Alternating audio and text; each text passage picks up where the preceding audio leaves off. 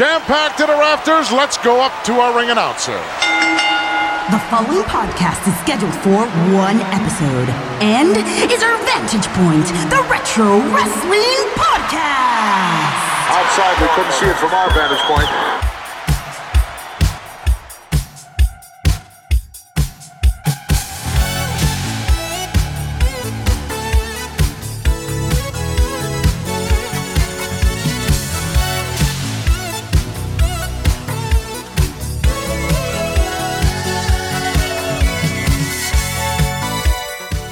Wrestling fans, and welcome to our Vantage Point, the Retro Wrestling Podcast. Thank you guys so much for being back with us here for episode 232.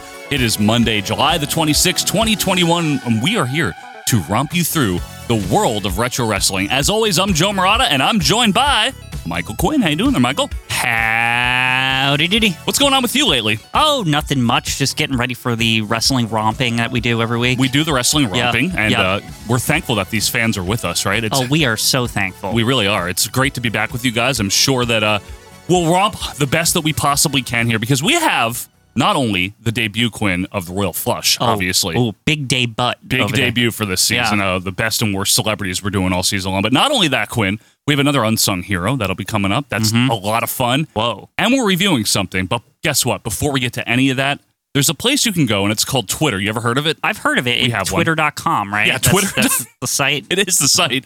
Not Twitter.friends or anything not like friends, that. no. .me. No, not .me. And if you want to follow us there, though, you can do that at OVP Podcast. Now, there's no video clips anymore. We stopped doing that. The video police came and said, don't. Cut it out. Could you not? Knock please? it off. Yeah. It'll be curtains for you. Yeah. Curtains. But you can follow us on Twitter at OVP Podcast for daily posts about wrestling. Some funny things, some rare things, stuff like that. Just give us a follow at OVP Podcast. You can also email us if you want to at ovppodcast@gmail.com. That is ovppodcast@gmail.com. But Quinn, if people want to talk to you and me and over 1,000 other retro wrestling fanatics, where can they go? Over at facebook.com/me, of course, where it's a site about me and you. Yeah, that's right. Well, kind of. It's a group. And also you. Yeah, it's a group. And over at the Facebook me, they have a search bar. Okay. You type in the search bar, our Vantage Point Retro Wrestling Podcast, Bing Bang Boom, Tube Score Kaflooey. Hit the join button, you're in. That's it. That's it. You can do it that quick as I'm talking. Yeah, why don't you do it now? If you haven't joined yet, join the group. We'll wait for you right now. And the only rule you're going to see that you're going to agree to is don't be what? Dunderhead. Don't be a dunderhead. And what does that mean? It means just don't be a jerk. You know, there's enough personal attacks and aggression on the internet. And what we try to do, hey, we welcome discussion and debate. Debate, yes. Name calling and just being a jerkus. Don't do that. Don't be a jerkus. Just make your point back. Yeah. You know, that kind of thing. Have civilized discourse. Yes. About Rick Martel or whatever the hell it is. You know, things like that. I respectfully disagree, as we've said on this. That's there right, you go. Gwen. And you can do that on Facebook. It really is a fun time. It's a great group. I honestly really like it. And we have a lot of awesome members there. So check it out, okay? And also, if you like OVP, maybe you've been listening for a little bit. Maybe you've been listening for a long bit. Yeah. Could be any bit. Any kind of bit. Any kind of bit. What you can do if you want more stuff, more OVP content, is go to patreon.com/OVP podcast. What you're going to get there is 2 entirely separate shows that come out on a regular basis. The weekly 1984 canon, which right now we're in the Hulkamania era. Hulkamania has arrived. You mean Hulkamania. The Hulkamania era, yes. Hulkamania. Watch the canon to find out about Hulkamania. Hulkamania has won the World Championship for the Iron Sheik, and that's every Friday you get a new episode of us watching Championship Wrestling from 84, and every month a new pay-per-view review. Right now, the current one is King of the Ring 93, but Quinn and I are boarding the Lex Express very shortly. I've been on the Lex Express now for a couple of weeks. We're doing the show from it, actually. Yeah, we're moving. You can hear the wheels turning in the background. It is rolling on through to the Palace of Auburn Hills, That's right? That's what I hear. Where obviously Lex Luger's going to be the world champion. Well, why would he get a van and all this shit or whatever it is? A truck? What is it? It's called a bus. A bus, yeah. So he got a bus and he's got like wood paneling on it and a TV and everything. And all those things. But you can join us at the Palace in Auburn Hills anytime, actually. Just sign up, patreon.com/OVP podcast. You get all the pay-per-view reviews starting at the first WrestleMania. That's if you want to donate. If you don't, that's completely okay. We're not offended. We're not upset. But we thank you for being here no matter what. Now, Quinn, obviously last week we kicked off our new opening segment because it is a new season. Right. And what we're doing this time around, you know, when you think about the all-time greats in wrestling, the Rushmore, if you will, you can't help but think of guys like Flair, Hogan, Austin, maybe Harley Race, Dory a lot of different names come to mind. All these Mount Rushmore style people, right? Correct. The legends, the Pipers, the Bret Harts, the Shawn Michaels. However, there were people all throughout wrestling, the golden age, if you will, throughout the Attitude Era and beyond, that played a role and played it so well and provided entertainment and provided good matches or just a good character. And we like to call them the unsung heroes.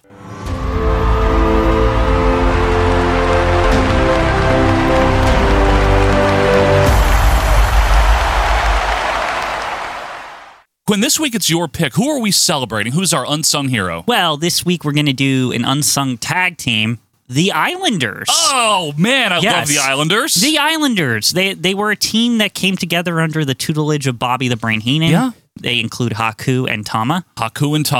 You stuck your nose in the wrong business, the Islanders' business. Now, you might be saying, well, I love Haku. A lot of people love Haku these days. A lot of people love Haku. The funny part about Haku to me is that he himself is an unsung hero. He is in his own way, because, right? Honestly, I feel like nobody that wasn't around during then really knows about Haku. Let's be He's honest. not an all-time legend or anything like that. Yeah, exactly. Although, Japan treats him like, oh, he's the papa of those it's a big deal Haku babies or whatever. Papa Haku. Yeah. And he was obviously well-known as Meng in WCW for several years, for a long time. But the Islanders, folks, is one of those under-the-radar teams from a period of time in the WWF, and they were around from 86 to 88, where the tag division was so loaded with talent. Oh, yeah. That it was kind of hard to stand out. And by loaded with talent, I'm talking the British Bulldogs, the Hart Foundation. The Killer Bees. Demolition, the Rougeau brothers, Strikeforce, or before them, the Can-Ams. Right. Sheik and Volkov. That's just to name a few. Even just the Rockers are already there. Yeah, like there's Young Stallions. There's tons of teams. Bolsheviks. A lot of different teams. I don't count them as good. No one does. They're not good. But the Islanders were made up, like Quinn said, of Haku and Tama. Now, Haku had come in late 85 as King Tonga. Yeah. And then he switched his name over around the time of Big Event. King Tonga would like to be referred to in the future as Haku. That is his native name.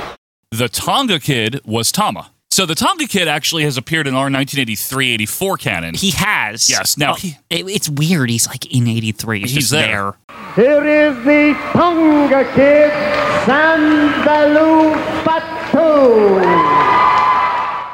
Now, the Tonga Kid was Sam Fatu, who's actually the fraternal twin brother of Rikishi Fatu, for lack of just for distinction. Are all these people related to Alpha somehow? Yes. Okay. And Tama, who came in as the Tonga Kid, had a mild run, like briefly interacted with Piper in 84, and then he kind of fizzled out and disappeared.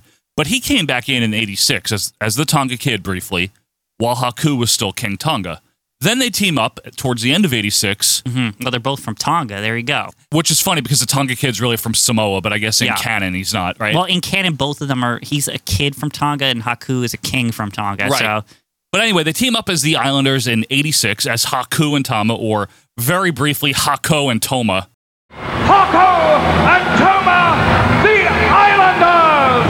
Oh, what two unbelievable, sensational, individuals, Hako and Toma. Yes. This is real. This must be noted. Richard Land explained this, and then we've started to see evidence of it. Yeah. There's a big argument between Jesse and Gorilla, I want to say. Or it might be Jesse and Vince. Yeah, about their names on some event. Jesse continued to call him Toma until 88, which is very funny. It's not like he's wrong. I know. They did call him Toma. They did initially. So these guys wrestled as a babyface team initially in the short trunks, and then were kind of high flying. And Haku was still very much Haku, except he smiled more. But Tama might be the unsung star of this team. He's the standout because he'll get in the wrestler's face. He'll talk shit. Even as a face. Yeah, even as a face. And then on top of it, he's bragging into the camera and stuff. He's kind of I don't know. He's just very enthusiastic. And I feel like nobody notices this. I never did. Here's the thing, folks, with the Islanders. If you only watched the pay-per-views, like me, I grew up in the 90s as a wrestling fan, so going back, all that was available to me was just the pay-per-views. Rumble 88 wasn't one of them. You couldn't get that anywhere. So the only thing you would see them on would be Survivor Series 87, I think they're on, which I never got to see as a kid, and WrestleMania 4, which is the very end of their run. Yeah, and the Survivor Series 87 I had, it was clipped up or something. Yes, the Coliseum was very clipped up. Craig DeGeorge just talked, and the honky-tonk man, or whatever, You know that one. 100% real, Yeah. by the way. The reigning Intercontinental Champion, the Honky Tonk Man, who says he is the best Intercontinental Champion of all time.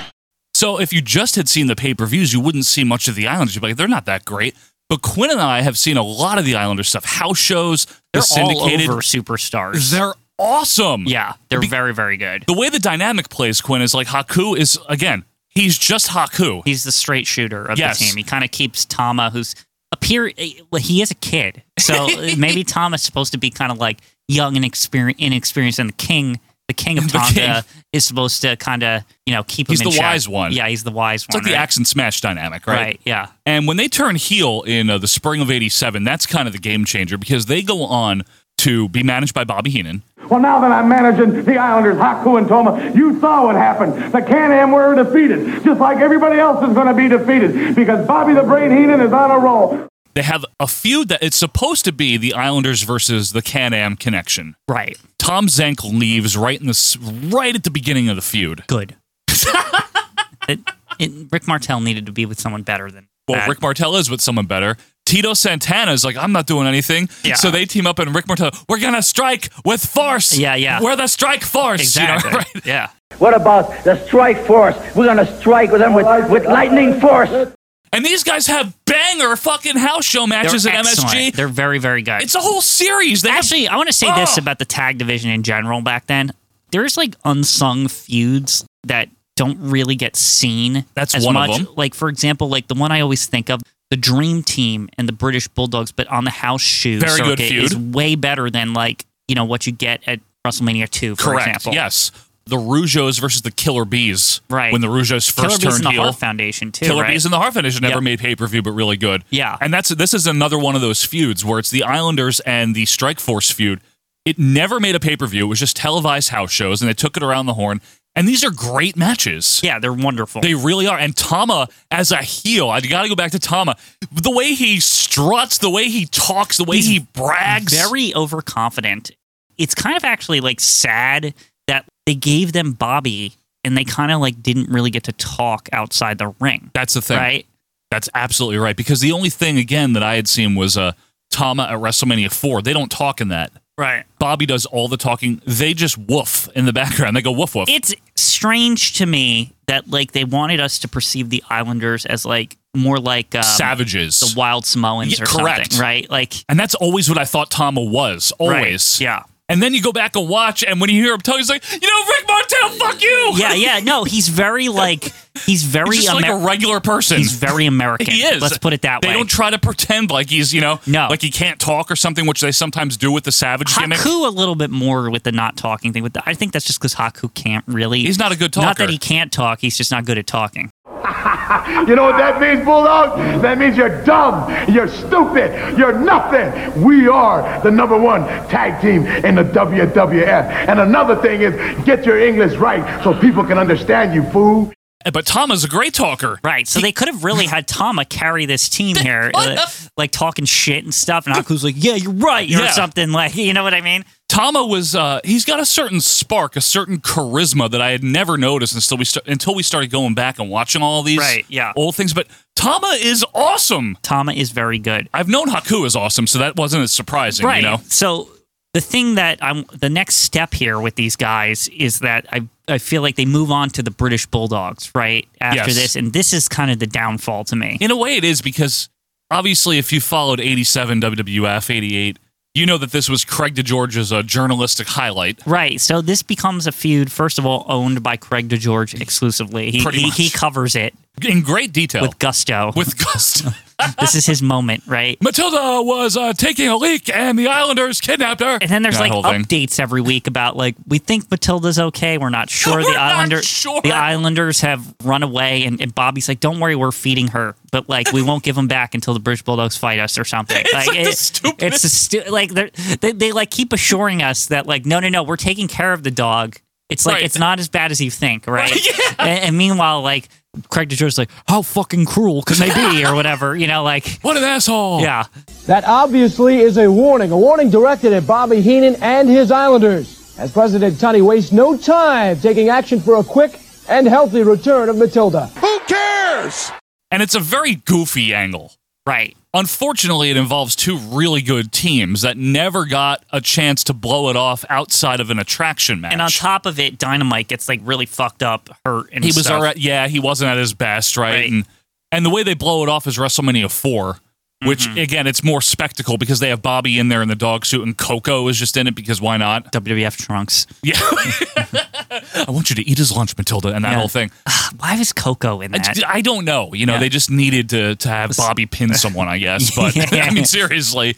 So you wouldn't think much of it if you just watched, again, the pay-per-view version. But after that, what's really unfortunate is Tama leaves. And Tama leaves right around the time where they bring in Steve Aoki as a heel to be High Chief Aoki. The High Chief. The third Highlander. Okay, so it's so bad. Here's the thing: is where does Tama go? Right? Doesn't he go to like some crappy thing, or does he go to NWA? Or he's just not the same anymore. He goes to eventually he goes over to WCW. I think he actually, he goes down to Puerto Rico. Okay, Carlos Colon area. Oh, did he get traded for the Invaders with or something? Yeah, with that youngster down there. Yeah, and then he comes up to WCW and he teams up with Fatu and Samu. They were there as the Samoan SWAT team. Oh, I see. If you recall. Before they were the head shrinkers. The head shrinkers, yeah. And he comes in as Samoan Savage. And then Samu leaves and they become the new Wild Samoans or some crap. But what's interesting about Tama is he actually popped up in WWF, and I think I mentioned this at some point. He filled in for Fatu on a few house shows in '94. Right. Doesn't he make it into some opening thing or something, like somehow? He's in the '94 Superstars intro. Doesn't this last for quite a bit? Yes. Yeah. He's just there. He's just there because he was filling in and they shot the footage that day. It's 94. We don't have the money to reshoot this without Tama in it. Right. And obviously Haku became a king. Haku's career is illustrious. It's much more notable than Tama's. But I think the thing that I want to say about Haku in this segment, I think Haku doesn't get really good till he goes to WCW. That's my personal opinion. It's not that he's bad. It's just that he's like underutilized until he goes to WCW. I agree with that. I would say that the last good stuff he did in WWF was that brief feud with Harley Race was very good. I actually like that match. Yeah. After that, he's kind of like, he's with the Barbarian and he's kind of like second fiddle. Like, yeah, he's with Andre. Like, he's a tag champ. But I mean, again, he's just kind of, he always felt very fill-in. Like he felt filler. Yeah, filler. He's to make the Heenan family look like it has people in it. Yeah. Like, you know what I mean? He had a little bit of a feud with British Bulldog when Bulldog came back in 90, early 91. But man, oh man, when he goes to WCW and they used him well. They changed him to Meng. Yep. And at first he's like Colonel Parker's bodyguard and he looks cool as shit and he like beats the crap. This is where they like start emphasizing the real life aspect to Haku, which the tough man. Yes. Like WCW kind of took hold of that and they really like worked with it, right? Anytime he'd come out, like Bobby or somebody would comment, it's like, that's like the toughest guy in fucking W. You don't even like understand. Like they built up this like mystique about how like, yeah, he beat up fucking Hulk Hogan or some shit. Like, you know what I mean? Like he's the real toughest man. He's just kind of like hiding it or something. He would no-sell chair shots and things like that. Yeah, well, that was later. That was later, yeah. Later in like when he's, well, first of all, there's two phases of Haku, right? Well, I want to say there's three. There's like bodyguard, tough man, sunglasses, Meng, right? And then there's Meng and the Barbarian, and that little fucking run is the Faces of Fear, man. The Faces of Fear run.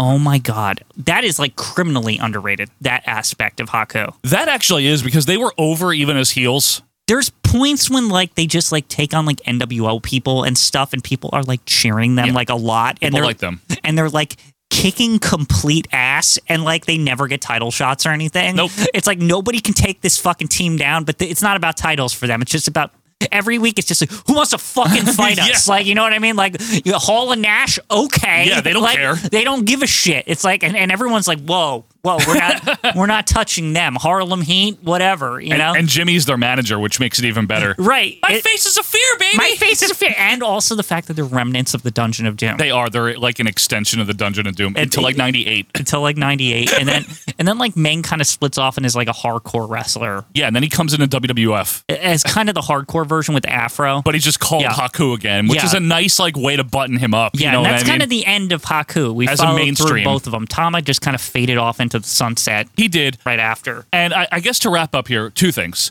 Why, to me, and I agree with your pick 100% that they're an unsung hero as a team, is, again, because they didn't make pay-per-view much. Right. But when you watch their matches on the house show circuit, they're really, really good wrestling matches. Mm-hmm. They're Tama is very charismatic. Haku has that silent badass aspect of them. Right. They're good workers as heel or face. It's a good dynamic. It's a really good team. Yeah. That just wasn't able to really get much else out of it other than that feud with the Bulldogs. And the other thing I need to mention, Quinn, is they have a rare theme, which is your favorite. Oh, yes, the rare theme. So there's no clean version of this, but... So I'm disqualifying it from rare theme because right now we're hearing way too much of it for it to be rare anymore. It's very similar to the Head Shrinkers. Yeah. There's some noises in there that are... I was saying to you, this could have been like Kamala's theme. It was just like, it was either this or what we got with Kamal, and it ended up being... They just gave it to them. Yeah, they were just like... Because it's... You know how they picked music. It was just like, what do they kind of look like and sound like? Oh, islands? Okay. Yeah, or Africa? Yeah, it's like I know. that kind of thing. Anyway, if anyone has a clean version of this ever, please let us know. Jim Johnson, are you out there? Does anyone have this? Like they say rare. This is why I always make a big deal. Say rare, but there's like, you can hear what it is on like the internet anyway, so it doesn't really matter. It's always fun, too, to get your goat there with the rare themes. It just bothers me. It's like rare themes. But you know what? This is a rare team, the Islanders, because they were really good. And in my opinion, Quinn, they are an unsung hero. I think that's a great pick. I think that if you have a chance, if you're ever watching some of that later 87 house show stuff where they're taking on Strikeforce, check it out, folks. I really like those matches a real lot. And their promos, when they get to talk for themselves, are fun, too. Anything else on your end there, Michael? No, I believe they're very unsung hero guys. And they're a solid team. And I just always like them. Worthy of celebration? Yes, worthy of celebration. Folks, let us know what you think about the Islanders. You can do that, of course, on Twitter at OVP Podcast. Shoot us an email or join the group. But Quinn, when we come back, it is the first round of the Royal Flush. That's right, it's the worst celebrities in wrestling. We'll be drawing the first two names. We're going to see where they rank. Royal Flush is coming up right after this. I can remember when we didn't want to see my face. You with me in my place. You get down and out. I wanna feel it. The Islanders, Haku and Toma. And Haku, a lot of wrestlers talk about when they step into the ring against you, it's double jeopardy in that the kicks from your feet are just as lethal as the chops from your hands. Well, it's a long story about my career. When I started as a sumo wrestler, become a judo and become all those karate things that I learned my 5 years in Japan. But now we're talking about the Islanders here, Kenny, and I appreciate this. Me and the kid here, we know there is so many teams. So many teams out there. You name them: Dream Team, Heart Foundation, the Bees, Bulldogs. Bulldogs, Volkov and the Sheik, the Bulldogs. And especially for you, John Studd and King Kong Bundy. Studd and King Kong Bundy. Of course, they're all tough. But let me tell you something, Kenny. We're looking forward to have a chance for the heavyweight championship belt.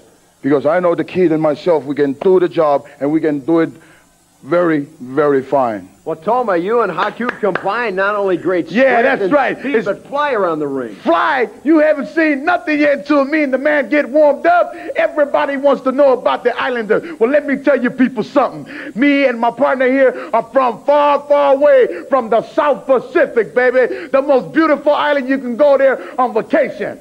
And if you want vacation, check it out, because that's where you see me and my partner, all tag team worlds throughout the world, throughout the country, everywhere. Me and my partner are ready for the heavyweight belt. And now back to the best wrestling podcast no one's ever heard of, OVP. And welcome back, wrestling fans, to our Vantage Point, the Retro Wrestling Podcast. It's episode 232, Monday, July the 26th, 2021. Thanks for being with us. Hello, Quinn. Hi. You didn't leave? No, I didn't leave. I'm still here. I want to hear the Flush. Yeah, I want to hear the Flush music specifically. We will get to that Flush music, but before we do that, I just want to remind you guys one more time here. If you want extra OVP stuff, you can get it at patreon.com/OVP podcast. Now, Quinn, we don't do this to try to get rich or anything. No, never. We're not trying to screw people. Yeah, we don't do any of that. We're not schemers here. We're not schemers at all. The only thing is $2 or $5. Those are the only two tiers. Mm-hmm. That's it. And the $2 tier is the aforementioned 1984 canon. It really is a fun time. Quinn and I watching every episode of WWF Championship Wrestling in order, starting in January of 82, and now we are in 1984. Right. It's great. Time has passed. Yep. The Hulk is here. Yep. Get ready to enjoy Hulkamania. We're going to enjoy Hulkamania, and you can do that in video form or audio only form. So if you're thinking, I don't want to watch, I don't have time to watch this on YouTube, just listen to it. Although I recommend the watching. it is a video show. If it works for you, you can do that. But if not, you just want to hear it while you're driving or working or something, you can do that too. It's an audio form. So you don't have to worry about trying to keep YouTube open to listen to it. It's a great thing on a Friday afternoon when you're like, it's like right at the end of the work day, and you're like, you work in an office, and you can kind of like put headphones on and just put the video on in the background. It's like, hey, what's going on over there? It's only an hour. Yeah, it's only an hour. It's a good show. Last hour of your day. There you go. Every single week it comes out too, so you can get that on the $2 tier. And the $5 tier includes that and the pay-per-view reviews. Obviously, Quinn and I are doing this one from the Lex Express. We're waiting to get to the Palace at Auburn Hills, so Lex Luger can win the title from Yokozuna. Yeah. Can't wait for that. It's going to be a big moment. Yeah. I can't wait till finally that dastardly Yokozuna finally loses. That cheater with the fireball that beat Hogan. It's finally going to happen, really. Oh, yeah, definitely. This is the pay-per-view This for is it. the one. Luger's going to save America from Samoa. Because Hogan couldn't. Because Hogan couldn't. So you can join us on either of those cannons for just $2 or $5 a month. And my recommendation to you is just give it a try here. Just give it a shot. If you don't like it, you don't want it, you just cancel. There's no obligation. There's no minimum stay. You know what I mean? You just try it. Sign up. Give it a shot if you want the extra stuff. And like we said, if you don't, that's quite all right with us. We're just happy that you're here. All right? Patreon.com/OVP podcast if you want to donate. Now, Michael. Yes. You're excited. Is it time to hear it? It's almost time, yeah. I want to hear it. Well, the Royal Flush is the bad half of the Royal Rankings, right? For any new people the here. Stinkage factor. The stinkage factor. That's the biggest thing with this. That's right. So last week we debuted the Royal Rankings, the best celebrities in wrestling, right? This week will be the Flush. And what that is before the season starts, we ask you, the fans, to give us a list of your top 10 and bottom 10 of something for this season. It was celebrities in wrestling, not just WWF, wrestling in general, right? Then our chief statistician, Joe Merkel, takes all of the votes that you guys send in, and he puts them into two separate tanks, one for the best, one for the worst. We pull out two names at a time and we alternate each week. Last week, the best. This week, the worst. And by the end of the season, what you are going to have is the definitive, certified, baptized, ordained, non-GMO, and USDA certified organic and healthy best and worst celebrities in wrestling of all time. Those are a lot of things. It's a lot of things, Quinn. It makes it very important. This is a very scientific segment. Oh, this is the most scientific thing we do. This is not biased at all. Remember, Wrestling Observer is waiting for the list to be completed, so we got to make this good. Dave will publish this, and it'll be really important. He's looking through it in his office, sitting weirdly. Yes, he is. With that said, Quinn, let's talk about celebrities real quick. The good ones do something good for the show or the product or whatever it might be, right? Like last week we talked about Lawrence Taylor, who did a hell of a job. He wrestled a fucking WrestleMania main event. He main evented the biggest show of the year for them. And he did a great job. He didn't embarrass the company or anything, right? Wonderful. They could have just kept him. They could have. If they're like, hey, you want to just work here? Like that probably was on the table. And he's like, no, this shit's too hard. Yeah, and then nobody cares about this anymore because it's 1995. True. And then Pete Rose was the other one last week. Again, did a great job. 3 consecutive appearances. I loved Pete Rose. And he did a great job. How about it, you know?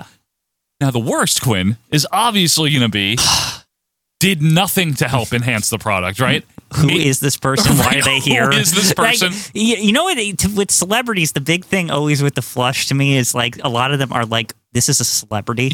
Like who? Or what? Why are they here? Yeah, what does this person have to do with wrestling? Or maybe they make a total fool of themselves or the company or something like that. So, with that said, it's going to be a lot of fun doing the Flush. And Quinn's favorite is to get to hear the new theme every season. Rare theme. Rare theme. It's rare because nobody's heard it yet. There you go. This is a real rare theme. It won't be rare after Joe plays it. That's correct. It. So, unrare it. Let's unrare. Let's go down to Howard Finkel for the Royal Flush. Ladies and gentlemen, it is now time for the Royal. Coming up next is the Money in the Bank ladder match. Claire Peller. For a guy who never shuts up, you sure don't have much to say, Mean Gene. Well, how much does he weigh, Tatanka? Sting has been tased by the Horseman, but here comes RoboCop, Bob. King Tilmy, we just didn't see Kevin Federline beat John Cena. And Jay Leno, full arm dragon twist. Another one. It's the Royal Flush. Week number 1. That was lovely. Thanks, Quinn. So you heard some stuff there in the intro. We're going to see who makes it into the actual flush. You know what's not lovely? Those freaking toilets. Every time. Whoa. Well, the tank is full, Quinn. Got a lot of names floating around in there. It's still going. Okay. So what we're going to do here is we're going to pull out the first 2 names. Quinn, it's going to be interesting to see how this all unfolds here because the possibilities of the worst 10 celebrities in wrestling, they're high. It's pretty open-ended here as far as I'm concerned. There was a lot of crap. There's a lot of good ones. I mean, you can't have good celebrities without bad ones. That's right. And there's been so many celebrities, so that means you have a lot of bad ones. Exactly, you see? This is how Michael. the math works. This is science. We told you this. So let's find out. Let's find out our first one here. Let's go down to the fans as they count us down for number 1.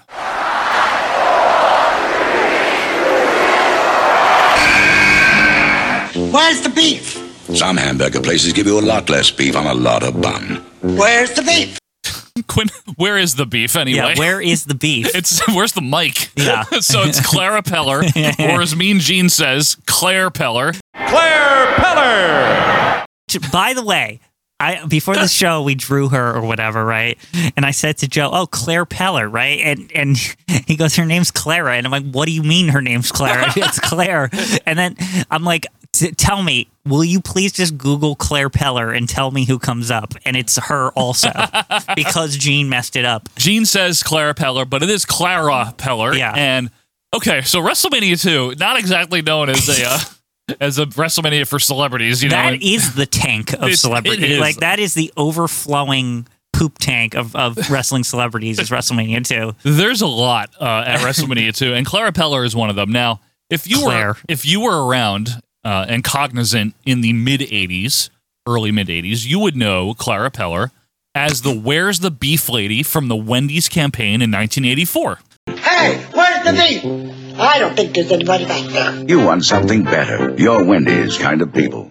So at the tender age of 81, Clara Peller became the spokesperson for Wendy's. Now, why that matters is Wendy's had kind of had a hard time finding its footing in the advertising game against the big 2 of McDonald's and Burger King. I always say their biggest failing was not like making a cartoon Wendy that was like animated and stuff.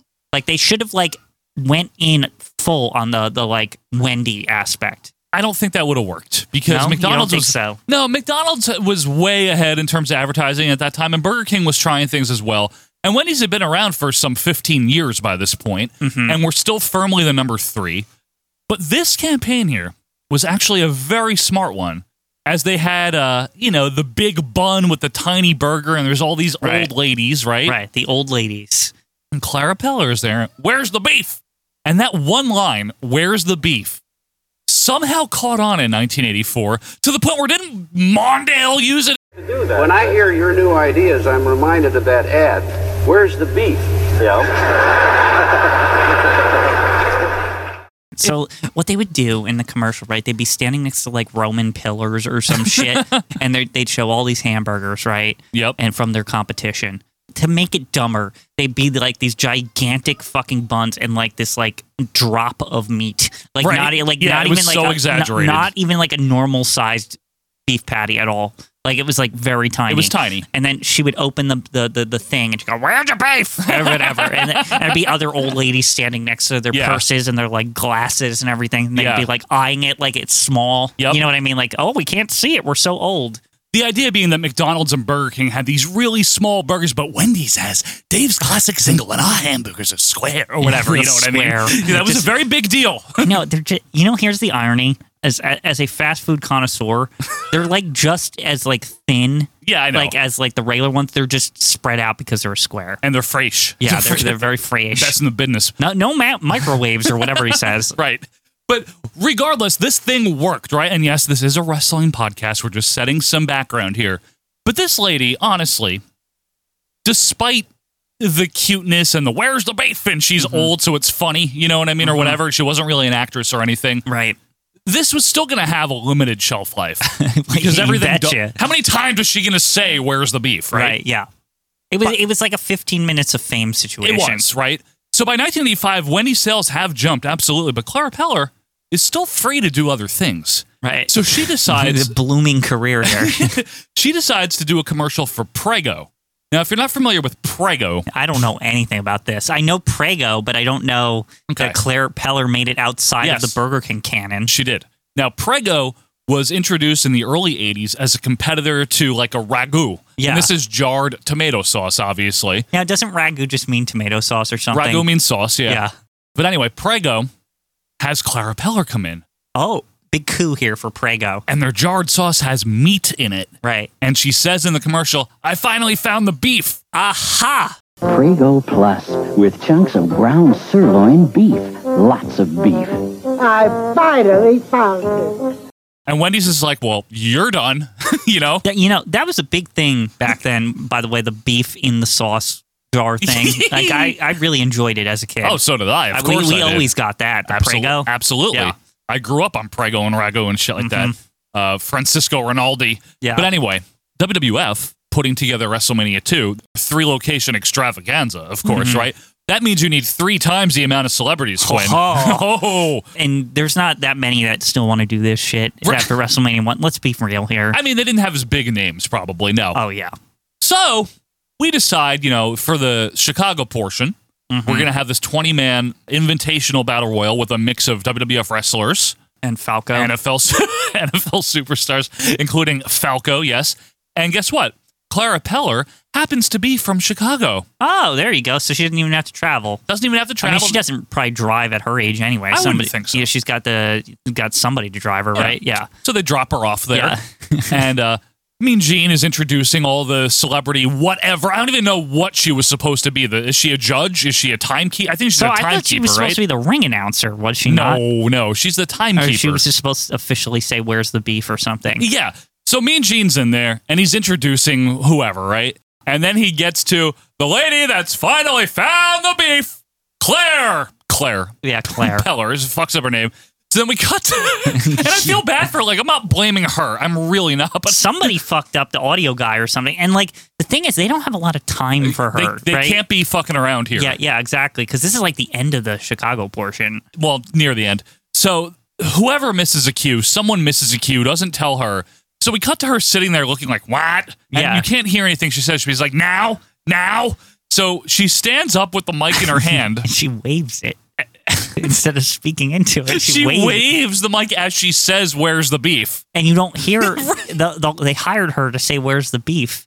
And she never gets to say it. And they just kind of move on. A lady who has indeed found the beef, Claire Peller.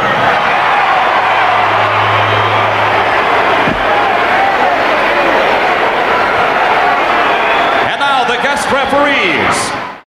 Now, listen. I know she's old. I understand that. They might have not had microphones back in her day. But she wasn't an actress back in her day. She's just started acting. I mean, if she's 81, right? That means she was born, 1900 something? She's 83 by here, right? She was born in 1901 or something. Holy moly. But still. They still had horses back then.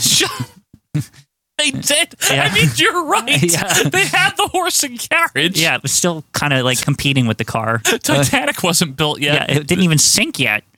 It's a decade before that happened. Jeez. But the point I'm trying to make is that you tell her to talk into it, I get. Why she's waving the mic as she says it. Yep. And that's it. And we never see her again. And so they don't even get to, do they ever get to make up for it? I know she was maybe on certain pre-ads for WrestleMania. Was she? I don't remember. I think so. Maybe she was. Maybe in the update package with Gene or whatever. It's possible. Yeah. But one way or another, Clara Peller is never seen again on WWF television. Right. She unfortunately passes away the next year. Oh, really? Yeah, that was it. Oh, I thought she lived longer than that afterwards. 87. And in kind of what would become typical WWF fashion, she wasn't really relevant by 86. It was kind of just haha, remember that? She's a perfect example of that. Yeah. Them being why are they 2 years late to the party here? You know what I mean? Exactly. The where's the beef thing was at the end of its shelf life, right. No pun intended. Yeah, exactly. So overall, it was a bad appearance because it didn't accomplish what it was supposed to accomplish. Right. She didn't say the line into the microphone. Yeah. So it didn't work. Literally, they got nothing out of this. Yeah, and other than a funny moment where she waves the mic like a dork. Yeah, so it's memorable now, I guess, but it wasn't very good. But that's really all there is to say about Clara Peller. There isn't anything else. I mean, it's a bad celebrity appearance simply because they didn't even get the thing they wanted out of it. One line out of her, yeah. And I'm not blaming her entirely. She was old, and whoever was supposed to cue her or whatever, something didn't work. Some dork messed up. Yeah, some dork messed up. So that's Clara Peller. But let's find out now who drew number 2.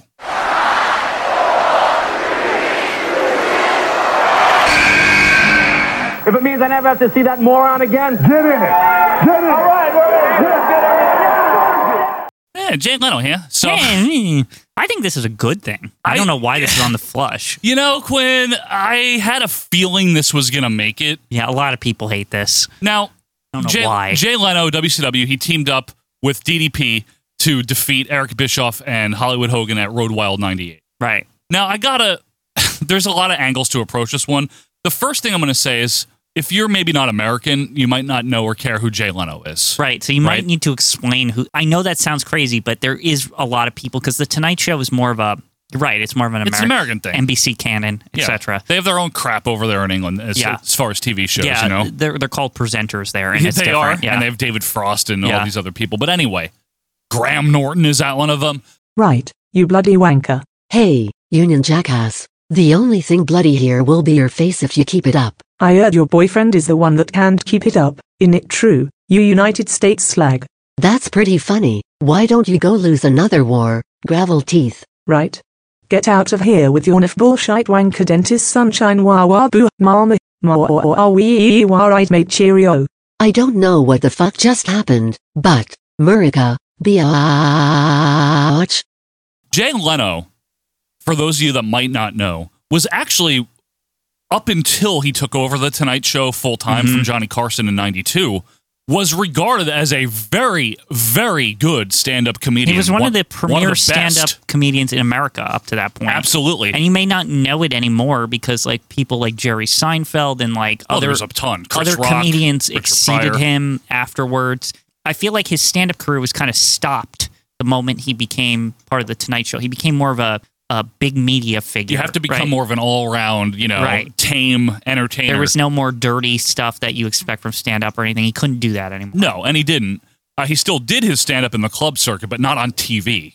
So, with that said, Jay Leno was a hot property in the 70s and especially into the 80s, and he made a lot of guest appearances on The Tonight Show with Johnny Carson and on Late Night with David Letterman. Right. Plenty of them. There's actually great compilations out there that I've definitely watched just to get a feel for this era of Jay Leno. He was very funny during that period of time. Very, very unique and very popular.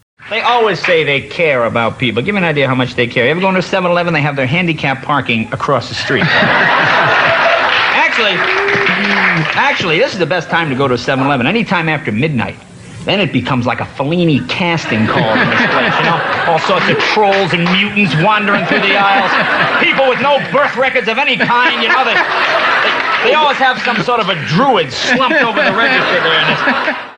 He had the Doritos commercials. Yep, he was a big deal prior to being part of the thing. Right. So when he took over The Tonight Show, Letterman still had 1 year left and was right behind him on Late Night.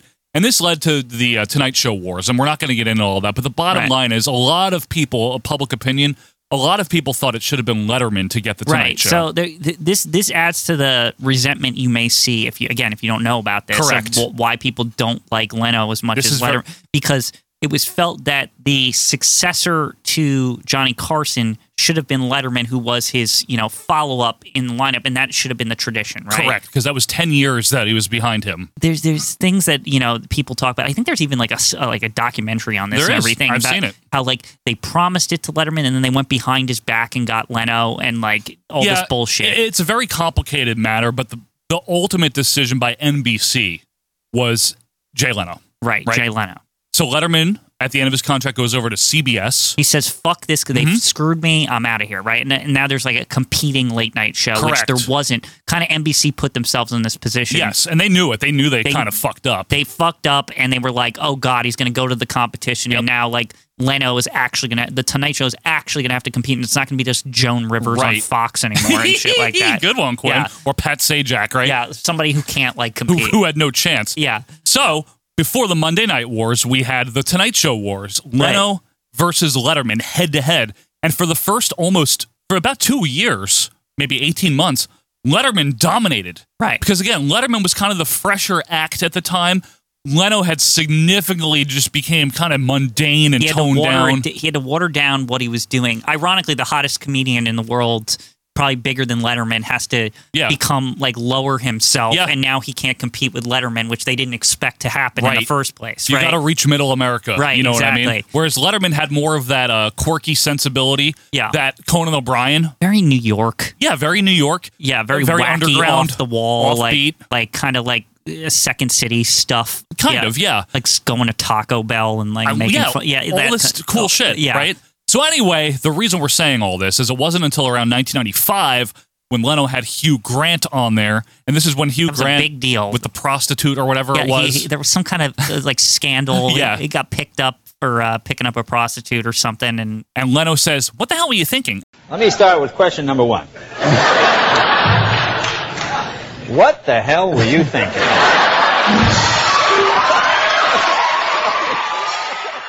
For whatever reason, that did it, and now Leno continued to dominate, right? Just asking him what the hell he was thinking. Right. But to the average demo of WCW probably, or WWF at the time, Jay Leno's lame. He's old. He's got the gray hair. He's unfunny. He looks weird. You know what I'm saying? He likes classic cars way too much and stuff. And I would denim, and all this weird stuff. He's just not cool. Leno's not cool. He's not hip. Yeah. Letterman still kind of was, but like a guy like Conan O'Brien by the mid-late 90s was becoming like the cool kids, late-night guy. Definitely. Yeah, with this demo, though, the college demo. Right. The 18 to 34. Conan was the big underground, he was on it like after midnight or something. Correct. Like it was like 1 in the morning when he was on. He was a goofball. He was funny. He was edgy. So Leno was like, who the fuck is Leno? It's like your parents watched Leno, maybe. However, I think for WCW, this is huge, right? Agreed. This is big. Because that's the thing. It's like, while we make fun of him in the demo or whatever, everyone fucking knows who he is. Yeah, everyone knows who he is. It's like one of the rare times where a celebrity appears on wrestling, and he really is a big deal. This is Jay Leno, whether you like him or not. Right. For 6 years by this point, he's been hosting The Tonight Show every night. Let me put it to you this way, and this might be more of a legend. It's as if they got Johnny Carson to wrestle. Like, it's a huge thing. Yeah. Leno never was as big a name, but a very similar vibe. And again, if you don't know who Johnny Carson, he preceded Leno, and he is like considered in late night lore or whatever as the best of all time. The best of all time. 30 years he did 30 years he did the show. He was a big fucking deal. And actually, if you want to know more about this, I know CNN has done a whole documentary on late night, like following every single one. And if you're interested, UK fans, in American late night and how there's like a big, long history to it. Right. So, absolutely. No, well said, Quinn. Yeah. So Leno was a big name. I mean, his show aired on NBC, network television. Everyone gets NBC. Right. So the cross promotion is very simple. Hogan appears in character, obviously, on The Tonight Show, and Bischoff. You know something, Leno? You're a real stupid little man. You know, you come out here every week cutting on me, brother. But no. Let me just tell you. The bottom line is this is all serious business, joke man.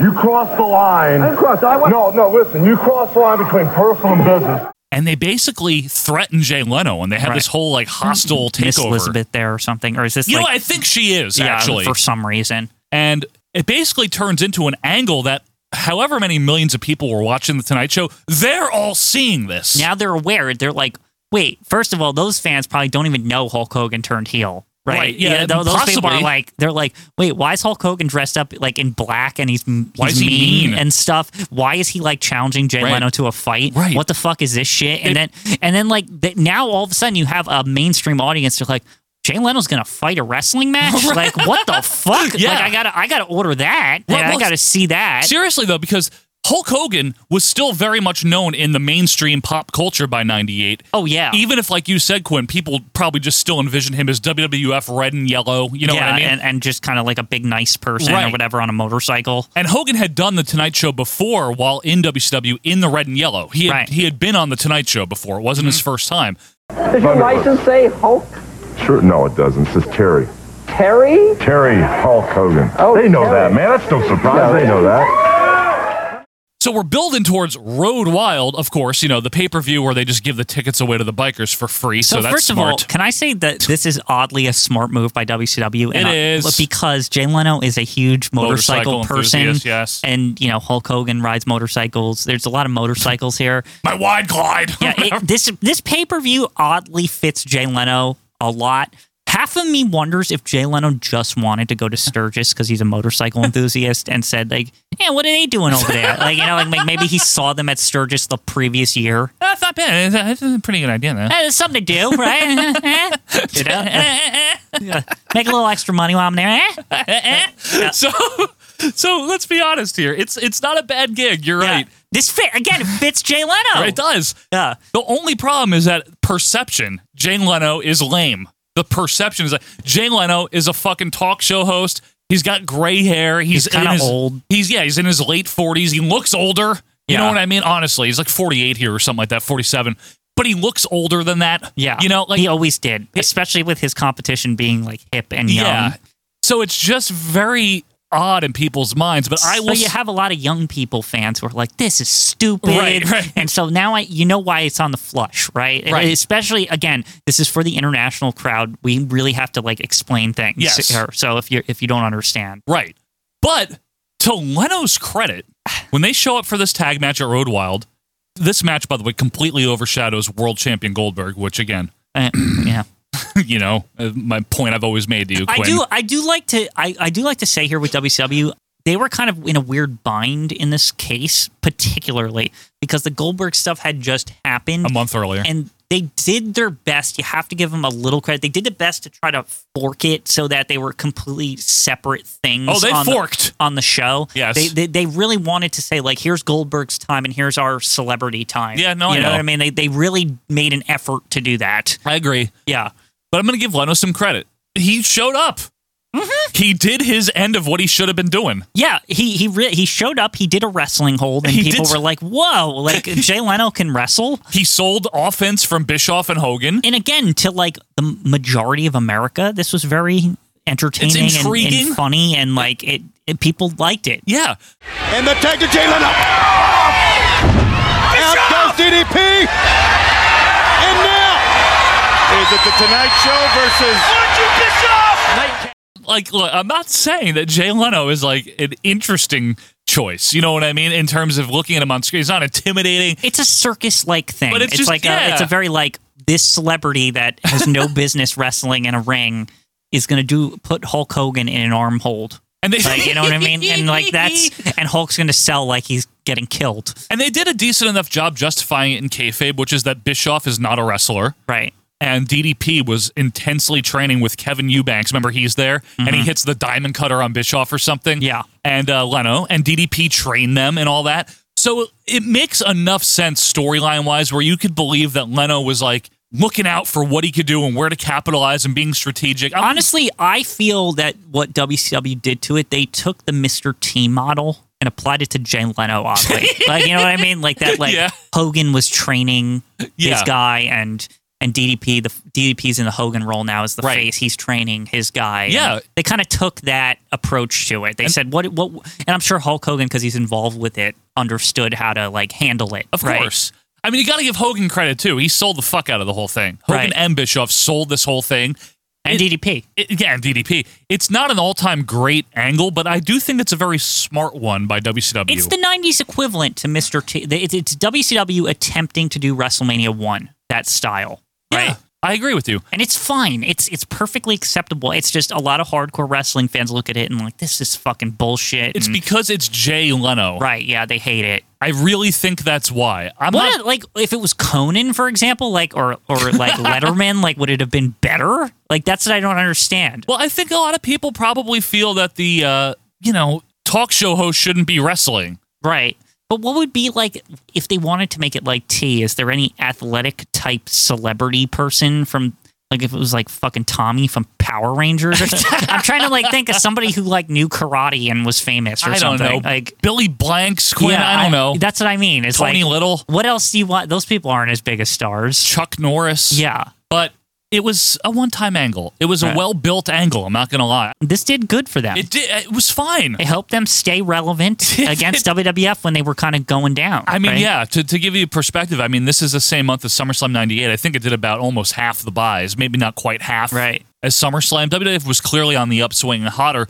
I can't blame WCW for giving this a crack. Yeah. I'm not saying it was great. I'm not saying it was perfect, but this is still when the things that WCW was trying to do to give a crack at fighting back were still somewhat working. Like they were able to like fend off WWF for most of 98. And would you say that Leno embarrassed them or did a bad job? No, I wouldn't. I can't in all honesty say that. Yeah. Like, I really can't because it is what it is. Right. You're getting what you're getting. And if you're the hardcore wrestling fan, they attempted to give you both things. They said there's a match with Goldberg and there's a match with Hulk Hogan and Jay Leno and bullshit. Mm-hmm. You know?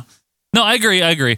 I think that Leno is the biggest reason why this is on here because it's Leno. Right. The performance itself and the way the angle was built, I really have no problem with any of that. The downer with this is that this gave WCW like carte blanche to like bring in like Kiss Demon and like all this other horse shit. Bunch of bad stuff. Yeah, like this. To me, this is what like set WCW off into the like we're going to use celebrities now, like David Arquette and things. Yeah, well, maybe. So it wouldn't have made my rankings as one of the best celebrities. I don't think it would have made my flush. I don't think so either. Yeah. I really don't. Mm-hmm. Well, now it does because unfortunately, been voted in. I think this is going to be the one, Quinn, where we don't even really have to talk about it. I think Clara Peller is way worse. It's worse because, like we said, they don't even get the thing that they wanted out of it. The one deliverable that they needed out of her, they don't even get it. At least with Jay Leno, he actually like delivered. Yeah. Don't send your cards and letters into the Sting mailbox or whatever, like the Sting Hogan mailbox, but whatever. For a non-wrestler, and again, Jay Leno's not an intimidating person. He doesn't look athletic. He looks like someone's dad. Yeah, but he did a good job, I'd say. He did the best with he was a professional, yeah, right? Like that's all. Which is what you expect. He is a fucking professional, right? He wasn't there side-eyeing the camera and smirking and acting like this was all bullshit. He treated it real. And honestly, Claire is exactly what you get because she isn't a professional. She's an old lady they casted. Yeah, which just say one thing. It was the dumbest idea anyway to put her in there because 2 years past relevancy practically. Yep. And why? Like why? Okay, so she can say, "Where's the beef?" So. Mm-hmm. Yeah. Like, so? It's just like a doofus. I mean, the track record already wasn't good at that pay-per-view with Joan Rivers doing the Ace Comedy Funny Man. Like, even the professionals weren't getting things right. What do you expect out of Claire over here? You got Cab Calloway for no reason. You got Herb. Yeah. All these people. It was a very bizarre lineup at 2, and this just fits it to a T. Yep. No pun intended. But, yeah, Leno, he tried, man. Mm-hmm. It's just the fact that he was Jay Leno. He was from the evil empire. He was the one that shouldn't have gotten the Tonight Show. He was the lame one, the stupid one. I think, that's why. On an aside with all that, I think it's so funny that the same shit played out when Jay Leno left, with Conan. Oh, in 2009? Yeah. And Conan got the Tonight Show. Jimmy Fallon. Jimmy Fallon? Yeah, Jimmy Fallon ended up getting the Tonight Show. Eventually, not yes. Conan. No, Conan got it. Oh, you're right. I'm sorry. It was like similar though. Conan got it for like 3 months, and they were like, "We don't like this" or something, and then they just got rid of him, and he went to TBS or some shit. He did. Ironically, the WCW channel. Yeah, that's very funny. TBS, very funny. Okay, so Clara Peller's definitely number 1, right? Yeah. Because you can't hear what she said. Yeah. And she waved the mic. Literally did nothing. Gene got her name wrong, and it was pointless. Every single thing went wrong. Right. Whereas with Leno, everything went to plan. He at tried, least. Yeah. man. Yeah. If you don't like Leno, I'm not going to convince you to. Mm-hmm. I'm not going to say that you should like him. If you don't think that talk show hosts should be wrestling, I'm not going to argue with you. But hey, he tried. He took it seriously. He did. He did what he was there to do, and he did a pretty good job, in my opinion. So that'll do it for the first week of the Flush as we kick off week 1 here. This music, why did I pick this? I don't know. It's like extra doinky. At number 1, Clara Peller. Where is the beef? I don't know because we can't hear her ask. At number 2, it's Jay Leno in WCW. Those are the first 2 on the board, folks. Let us know what you think, who should be where. You can do that, of course, on Twitter at OVP Podcast. You can shoot us an email or join the group. But Quinn, when we come back, speaking of WCW, speaking of 1998, we're reviewing something. It's WCW Nitro from 1998. That'll be coming up right after this.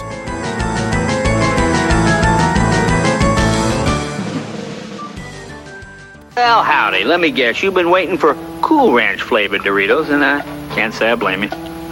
creamy, cool ranch seasonings. And those ingredients, what are we talking there? Maybe a tomato, an onion or two? See, this is what your storytellers might call a cornucopia of nature's treasures. And that's why no other chip tastes like Cool Ranch, and no other crunch can jumpstart your horse. Cool Ranch flavored Doritos brand tortilla chips. One heck of a crunch. Hello, wrestling fans. It's time to shout out our friends of the show now. These are other independent podcasters that do their best each and every week to put out a unique program focusing on old wrestling, kind of like OVP. Let's start with the best of Southern Fried Wrestling. We're talking filthy. We're talking unprofessional wrestling podcast. We're talking about Booking the Territory, where you will get your fix of the NWA each week. And then, for a whimsical journey led by one man, Pete Winson, check out Greetings from Allentown. It might be WWF, it might be WCW, it could be Mid-South. So check out our friends of the show. We're talking about Booking the Territory and Greetings from Allentown. And welcome back, wrestling fans, to our Vantage Point, the Retro Wrestling Podcast, episode 232. Quinn is still here with me. He just got done looking for the beef. I couldn't find it. You couldn't? I had a magnifying glass. It was really hard. Sucks. But folks, we have been looking for review suggestions, and over on our Facebook group, what you can do is put in specific episode review requests. That's pretty much, Quinn, exclusively what we've been doing for a long time now. Oh, yeah. We're just taking your requests.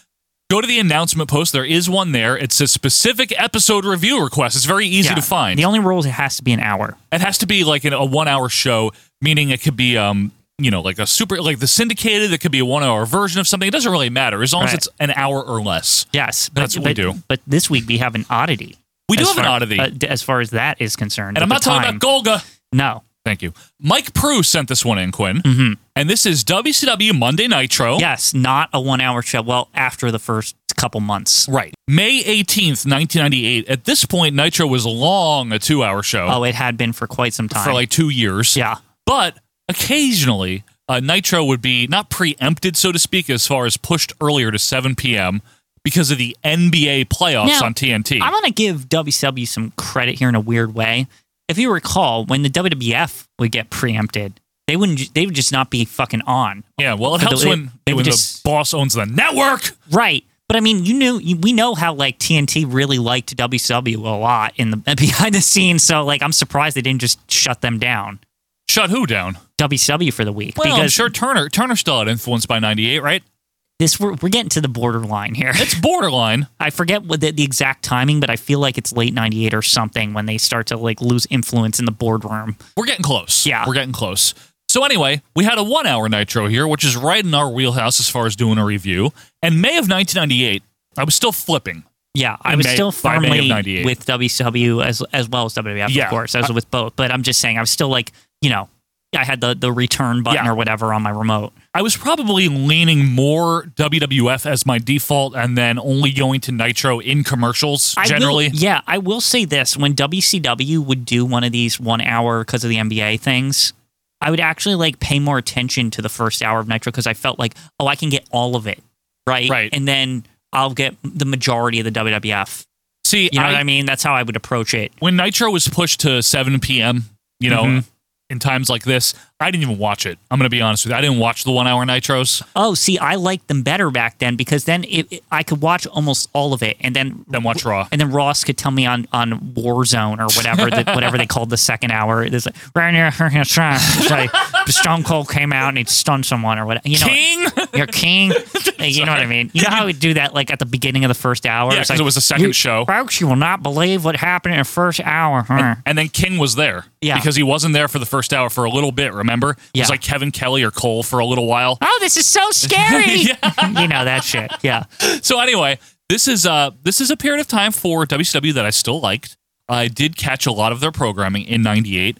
I am of the opinion, as much as Quinn is as well, that despite the complete horrible debacle that was Starrcade 97, that Goldberg and a few other things were still very big bright spots in 1998 WCW. WCW was still cooking here. Yeah. They were not, they shouldn't be written off the day after Starrcade 97, in my opinion. I mean, they deserve to be, but thankfully they had Goldberg They had a lot of stuff still left in the tank to show us. They did, and we're going to actually cover some of those things and some things that I completely forgot about, you know, honestly.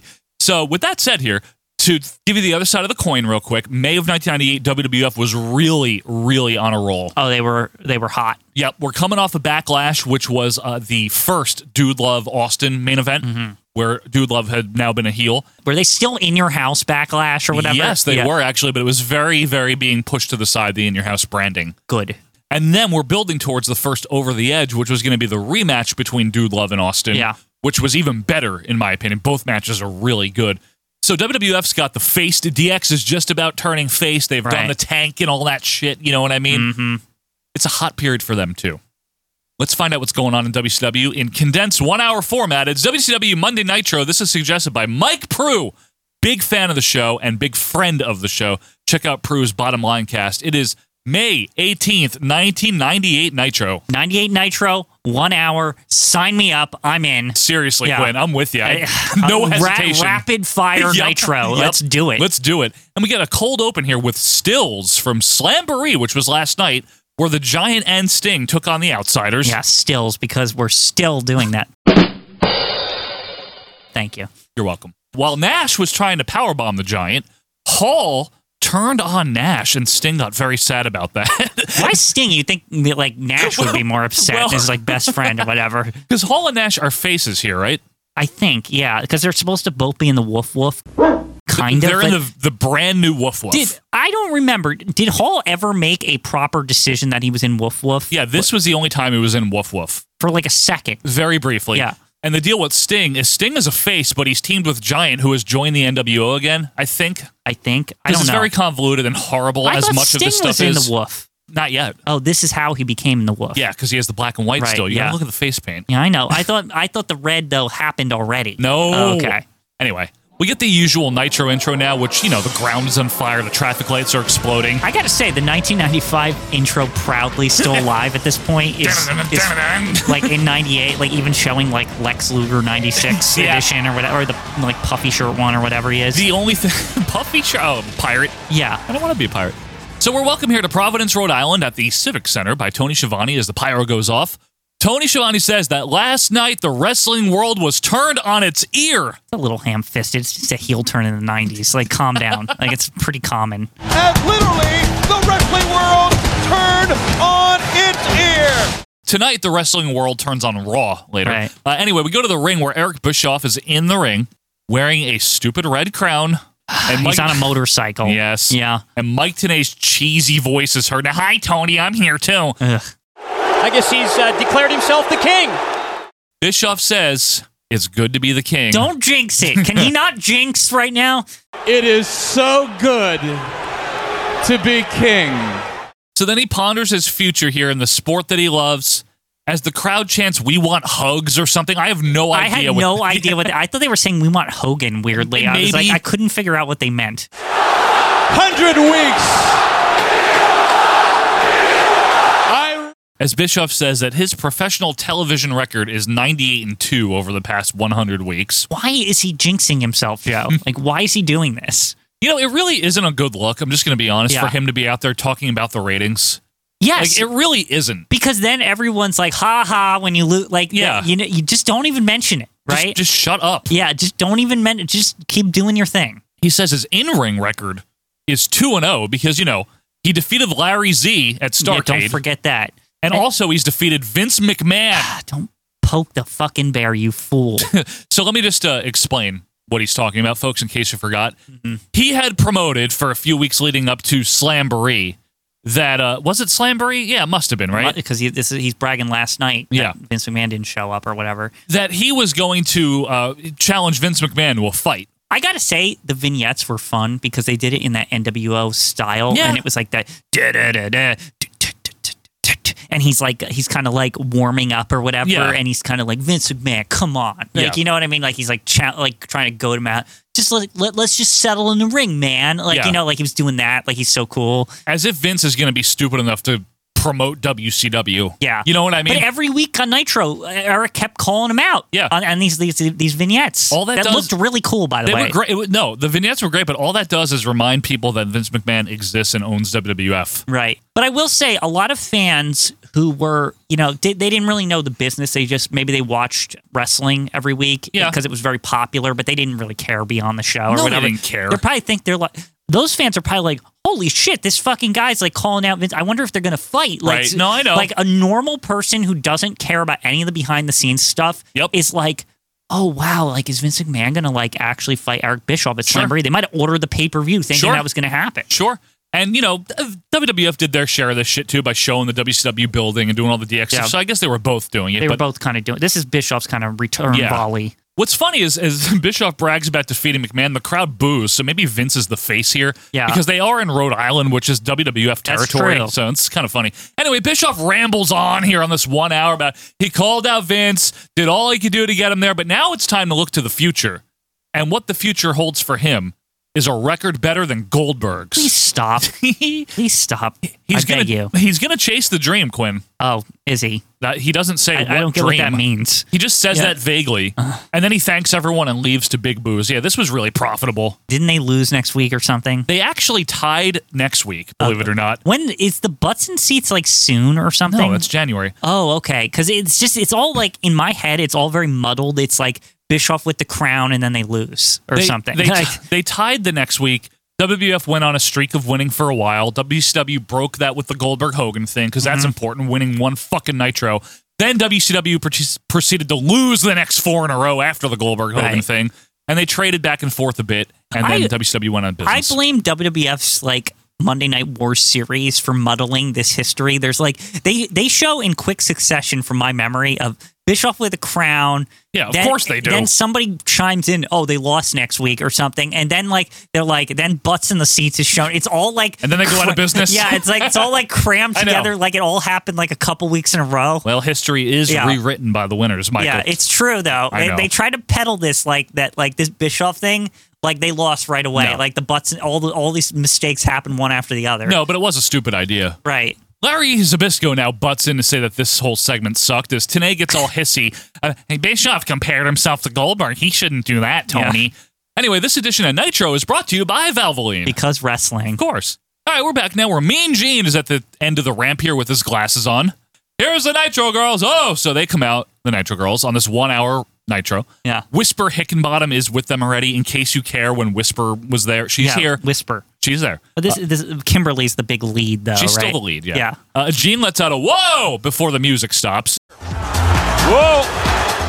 I'm going to say this. I miss the Nitro Girls. It's like a stupid thing that makes it like kind of like a party circus atmosphere. Circus. Yeah, circus atmosphere, but it also adds to the party thing, too. I don't know. I know people like don't like this, and maybe nowadays it doesn't fit with the whole kind of vibe of like the women are wrestlers. Yes. Yeah, but I don't know. I could just go for some kind of like entertainment in the middle of the show, like dancing. And isn't the show long enough? Yeah, but what are we doing? It needs a little filler, to be quite honest with you. And like literally these segments, these Nitro Girls, you say like it's like too long. It's like 30 seconds. Well, most this of them. one they shortened it. They're usually like 2 minutes. I feel like they never exceeded a minute. Mostly, maybe a minute. It was like and then they're like dancing and stuff, and there's like lights and shit, and like it's and they look very smug into the camera, and then they leave. They're like, we're cool, and then they like and then they like pose, and then just like walk away, and I'm like, this is perfectly okay, like you know what I mean? It's like it breaks up the monotony. It might. It might break up the monogamy, too. I'm not sure. But anyway, now Tony throws us to footage from Thunder last Thursday when that show still almost mattered. This is great. We get a sit down with Saturn during his good era. Wearing a hood. Yeah, very badass. Yeah. And he calls out Glacier for being shitty, and he calls him a joke, a reject from a video game. He's like, you got the fake snow, the laser beams. What's the difference between Glacier and Perry Saturn? That's easy. Glacier, you're a joke. A reject from a video game?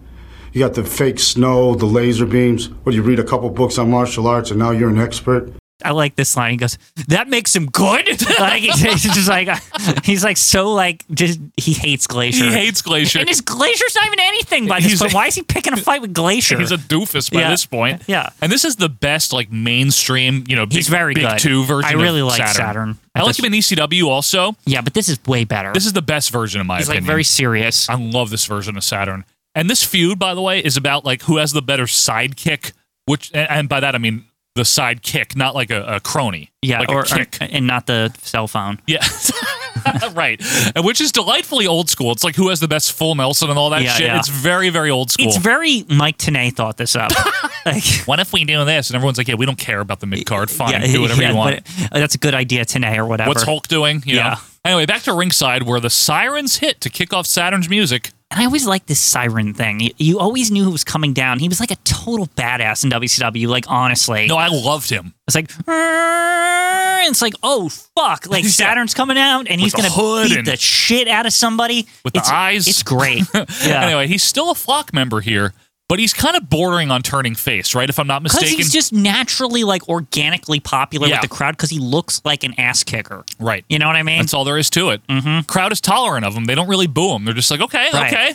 We get some crowd shots of the college-age kids, which is, again, the perfect demo for this era. Yeah. The people that just show up there. They don't... By the way, I just need to go on a slight side tangent here. That's the audience you kind of want when you want to be very popular. Right. You want the people that don't care about the history of wrestling. Yes. Don't care about what's going on backstage. They just want to see two people fight. They just want to show up because it's fun. And and they want to see the promos. They want to... I know it's like you shouldn't say that it's taboo. It needs to be about matches and all that shit. But like really, that isn't what draws in the people. These people also, I think it does help to have like a sort of convoluted story that's not understandable. And I'll tell you why. Because for the person who doesn't give a shit after they leave the show, it makes it seem like they're walking into something that's like deep, but it's not. It's just it's needlessly complicated. Yeah. But like that sort of adds a layer of like, oh, there's like a history here, you know? Like these guys really want to fight, you know? Like that's it. Like that's all you need.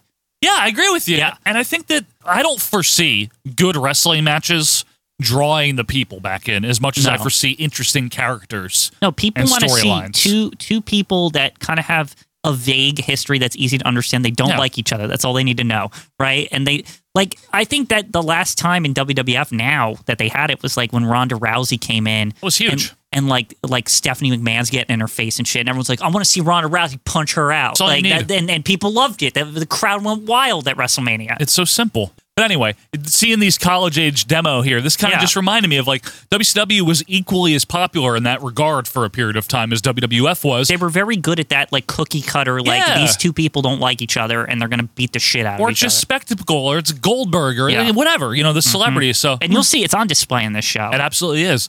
But Psychosis's music hits now. It's very proud and very good. His like music. I it's like like I liked him.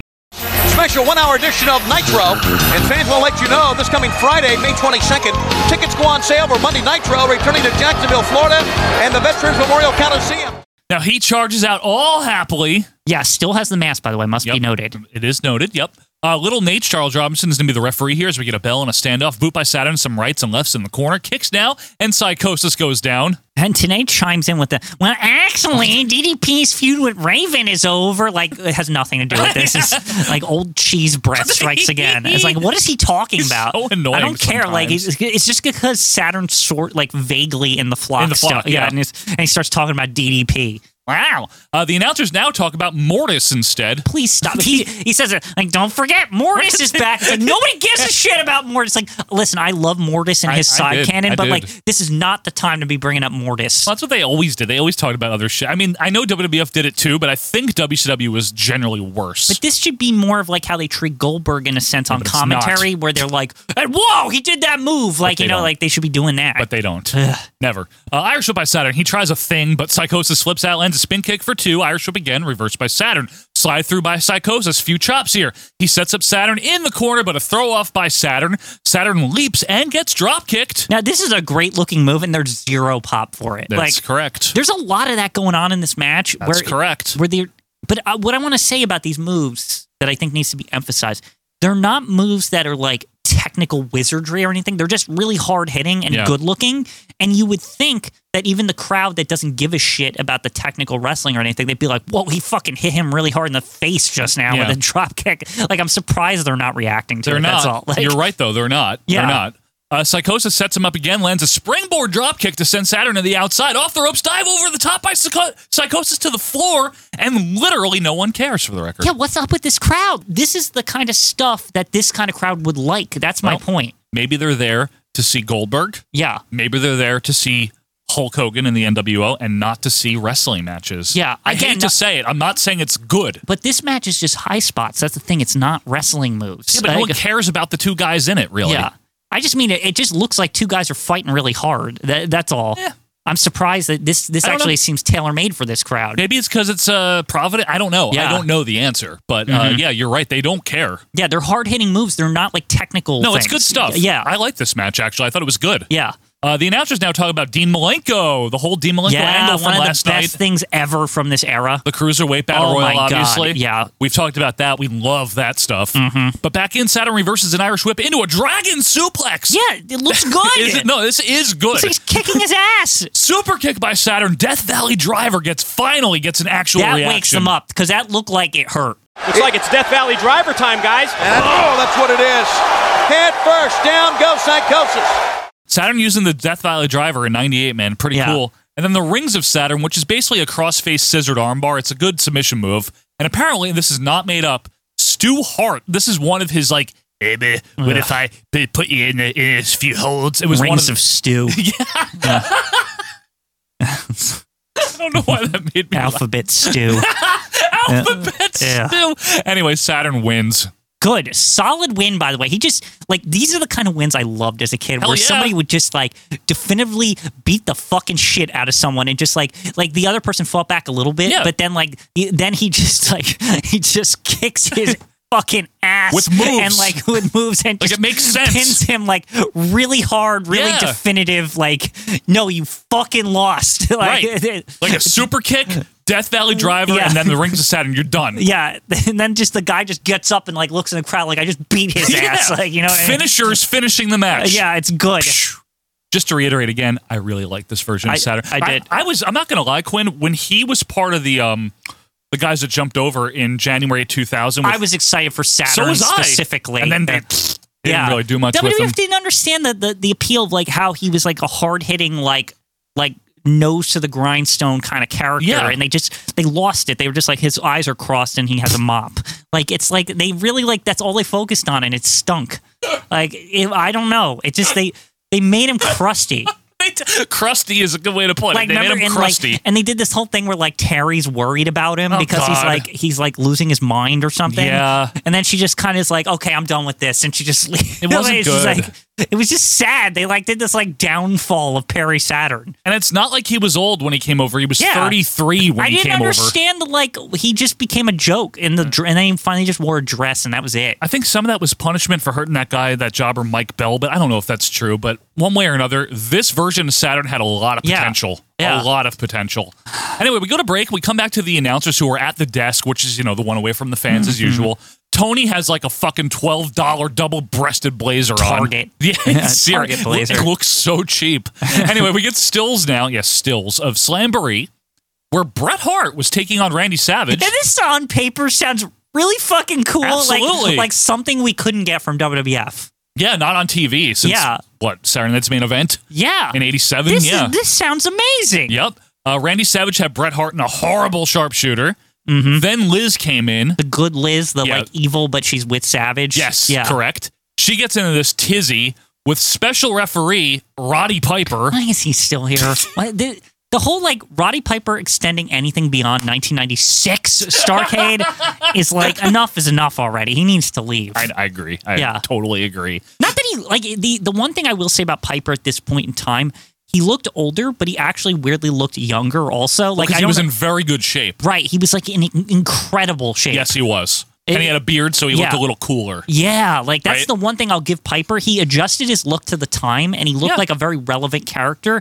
It was just like, I don't know, he felt old the way they treated him. He felt old, and he just felt like past his time. If you know they what I didn't mean? mention, like, if they didn't always mention his history with Hogan, you would think he looked kind of like relevant to the rest of the characters. Right. Like maybe he was like 39 or something. Yeah, like just a veteran in that sense, but he's still in his 30s. Right. Like, they could have passed that off. Could have gotten He didn't away look with old. it. He didn't look that old. You're right. Not until like 99, 2000, right? Yeah, exactly. When he cut his hair short, like slightly shorter. Yeah. You know what I mean? When he looked like just somebody's dad or something. Right. No, you're right. Yeah. So anyway, Savage shoves Piper. So then Brett nails Piper from behind with a foreign object. Then Hulk Hogan came out and nailed Savage, and Brett winds up winning the match with the sharpshooter. It all sounds very confusing, by the way. Because it is. Larry then surprises me by saying New World Order. Order, yeah. Hollywood Hogan faction of the New World Order.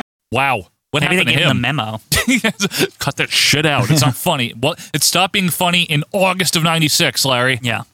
So in case you can't keep track, folks, Savage was in the Wolfpack at this point, but then he, about a month later, he had to get his knee worked on. I think he had a knee injury, so he disappeared for a long time. Right. What Up Mach was after that, That led to What Up Mach. So this is the tail end of, the classic Savage run. I really you know what I mean? by the end of this run, I really like his look.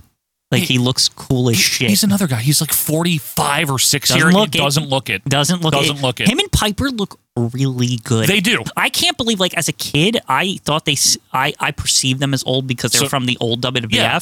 But, I'm looking back as an adult, I'm like, these guys look in really good shape. Savage looks just as good as he did in 90. They both look better in better shape than Hogan. Yeah, the Hogan looks good, too, Hogan looks good, but I'm just saying, I can't believe how good Piper looks. Yeah, he does. I can't believe it. No, I agree with you. So Tenay now talks about Bret Hart's new best friend is Hulk Hogan. Tenay with the plaid shirt under the blazer. Very high cheese. He looks stupid. He looks really... Bret Hart's new best friend, Hollywood Hogan. He just sounds like the dairy section of your local grocer. You know what I mean? He just feels like mom's basement guy. Sorry, but I know that he's very smart and a good analyst, but I don't when he's calling moves, I actually really appreciate him. It's just his voice. It's just when, you know what it is? It's whenever Tenay talks about the main event scene, I cannot stand it. This is not, he should not be talking about anything beyond Psychosis and Juventud Guerrera and all these people. Of course, Tony. Yeah. Hulk Hogan is the champion still, or whatever. It's just please, let Tony and Brain and those people handle that. Please, yes. But we now go up to the ring where Mean Gene is there to introduce the acting commissioner, Rowdy Roddy Piper. Yay. So Piper has his leather jacket on, bright red kilt, no shirt. Like we said, he looks good. So Piper makes it to the ring. And Gene asks him, hey, what's going on with you? Because everywhere I look, I see your name everywhere. No offense, but no one cared about him in 1998. I don't know what he's talking about. I was there. So was I. Nobody was talking about Roddy. Everyone was talking. No, they weren't. No one was. You know who they cared about? Goldberg. Hollywood Hulk. The U.S. The TV title scene. Jericho. The Jericho feud. Yeah. I really don't remember. And maybe our fans did. I'm not trying to say you didn't care out there. I didn't care, Piper though. was side canon. This was all side canon. Yeah. Even Macho was, even though he looked great.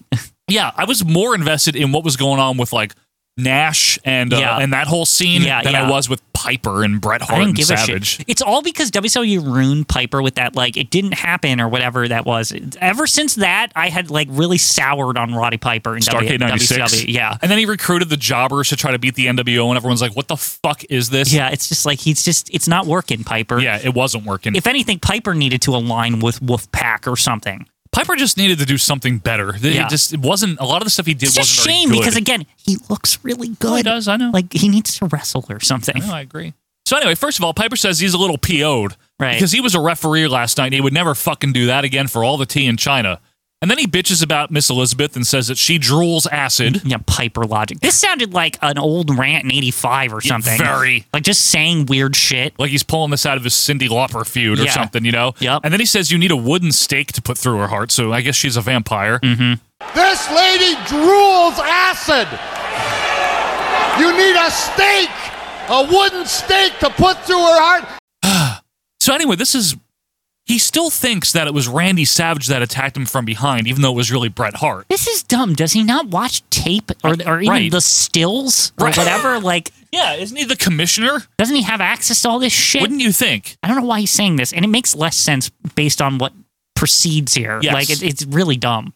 So Piper now calls out Randy Savage, which gives Gene a chance to say Savage twice, like 100% says Savage. Blatantly. Yeah. Like, All right, Roddy Piper is calling for the presence of the Macho Man Randy Savage, not having a whole lot of good things to say either about Savage.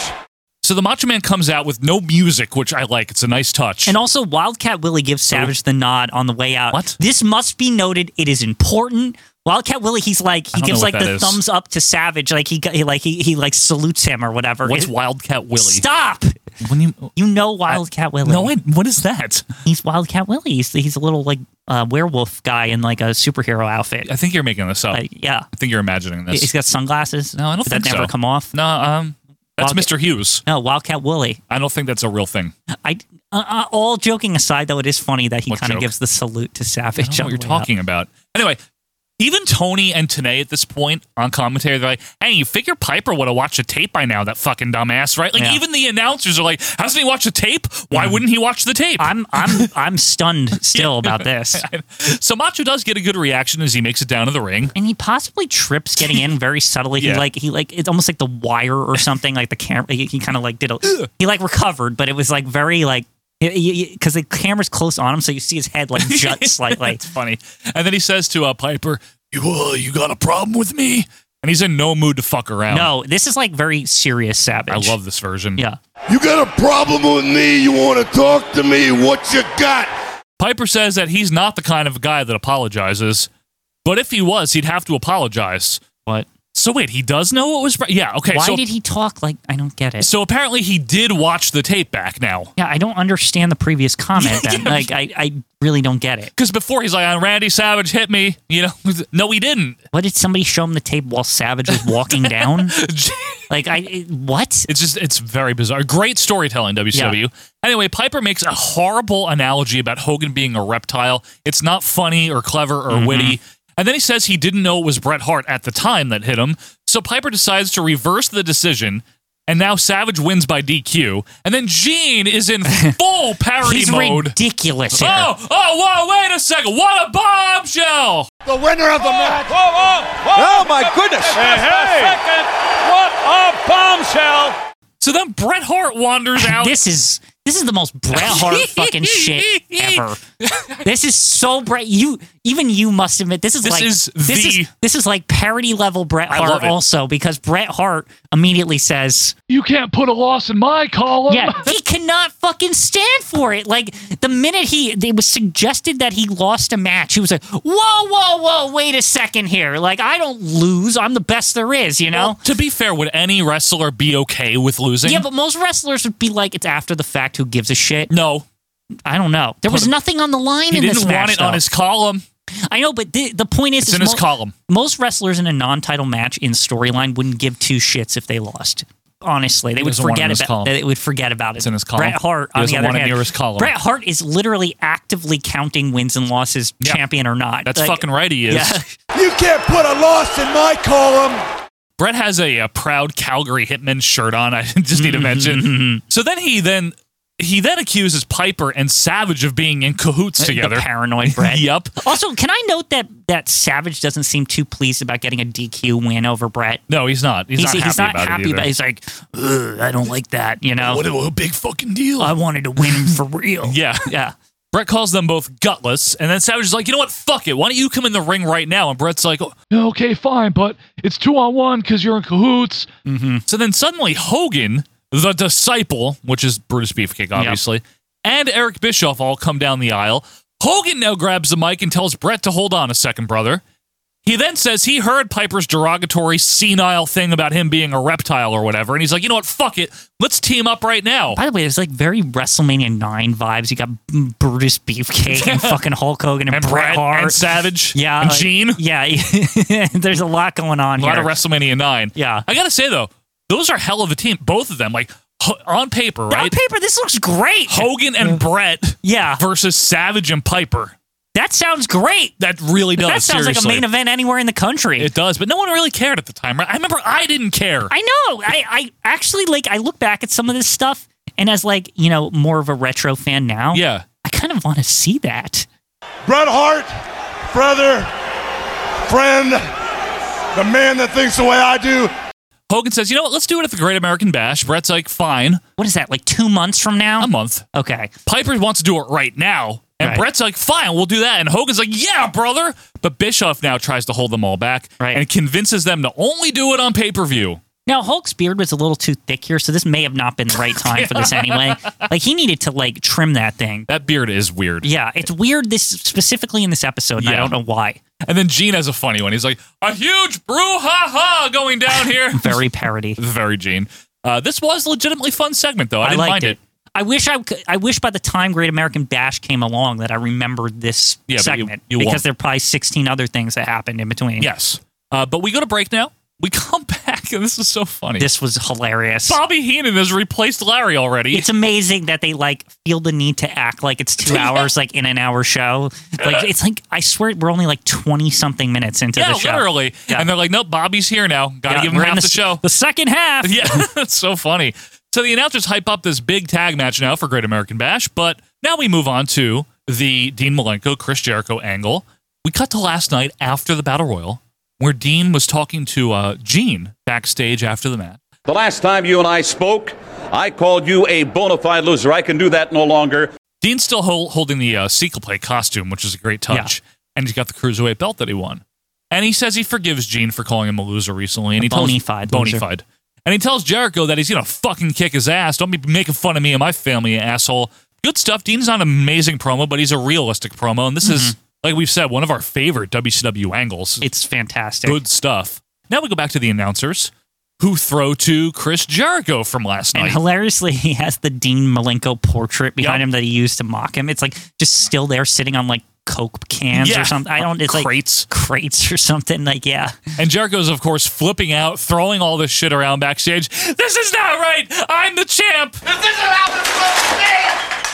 I'm the champ. I'm the champ. This is not. This is not how it's supposed to be. Throwing a tantrum like a big baby. I love it. This Jericho, whenever he would not get his way, is really funny. The tantrum era is so funny, man. Like, he gets, like, literally sits on the ground like a baby. Yeah, pounds the mat and stuff. It's amazing. But now we go to ringside where Damien makes his entrance. With, like, weird biker music and somehow looking 56 while wearing paint. I don't even know how he pulled that off. Quinn, who is this? Should Damien? I know who this is? Oh, Damien was like he was like a journeyman cruiserweight jobber. He was? Like, yeah. No, Damien was like on a ton of fucking Nitro. I'm sure I've seen him and before. Saturday Night and Worldwide. Like, Damien was around all the time. It's just, you don't remember him. On Saturday Night was dominated by more other jobbers. Damien was like, if you wanted a lucha jobber specifically. So if like Juventud had to beat somebody or Psychosis or whoever, they would have Damien be that jobber. Okay. So Damien's opponent here is the unmasked Juventud Guerrera. Good. I've always liked him. He's got the very festive music, all pleasant. Yeah, it's good. I love the like generic like lucha music. It's fantastic. And I always liked Hoovy. The referee is, of course, Billy Silverman.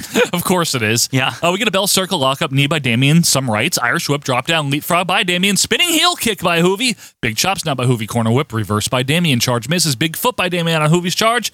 And a running clothesline gets two. Corner whip by Damien. Hoovy's up on the ropes. Damien tries a slam, shoves to the corner.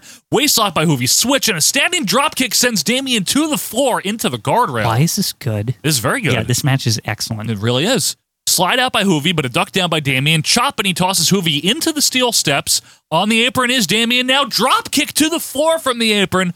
No one cares, though, and the announcers are talking about the NWO. This match is great. No one cares, though. I know, but I really, really like this good, match. Yeah. But if you're in the crowd, you don't want to see this, do you? Yeah, I know. You're like, well, they are doing like hard-hitting shit, though. This is again the thing. But no one cares. Yeah, I know that, but this is again the thing that, yes, they're doing moves, but these moves are catered to the party crowd because they're big and broad. Hit you in the fucking face, jump on you, doing flips and shit. Like, to me, again, this style, even though it is more wrestly, it's also catered to the big party crowd style. I don't disagree with that in theory, but I think there's just no stakes. There's no angle here, and why would anyone care? I think that's the part that is removed from it and why they don't like it. It's Damien. But it looks like a fucking fight's going on. Well, a flippy fight, yes. Yeah, but a fight no less. An aerial fight. Yeah. Anyway, Damien shoves Hoovy back inside, feet on the ropes by Damien, gets two. This was very bold by Damien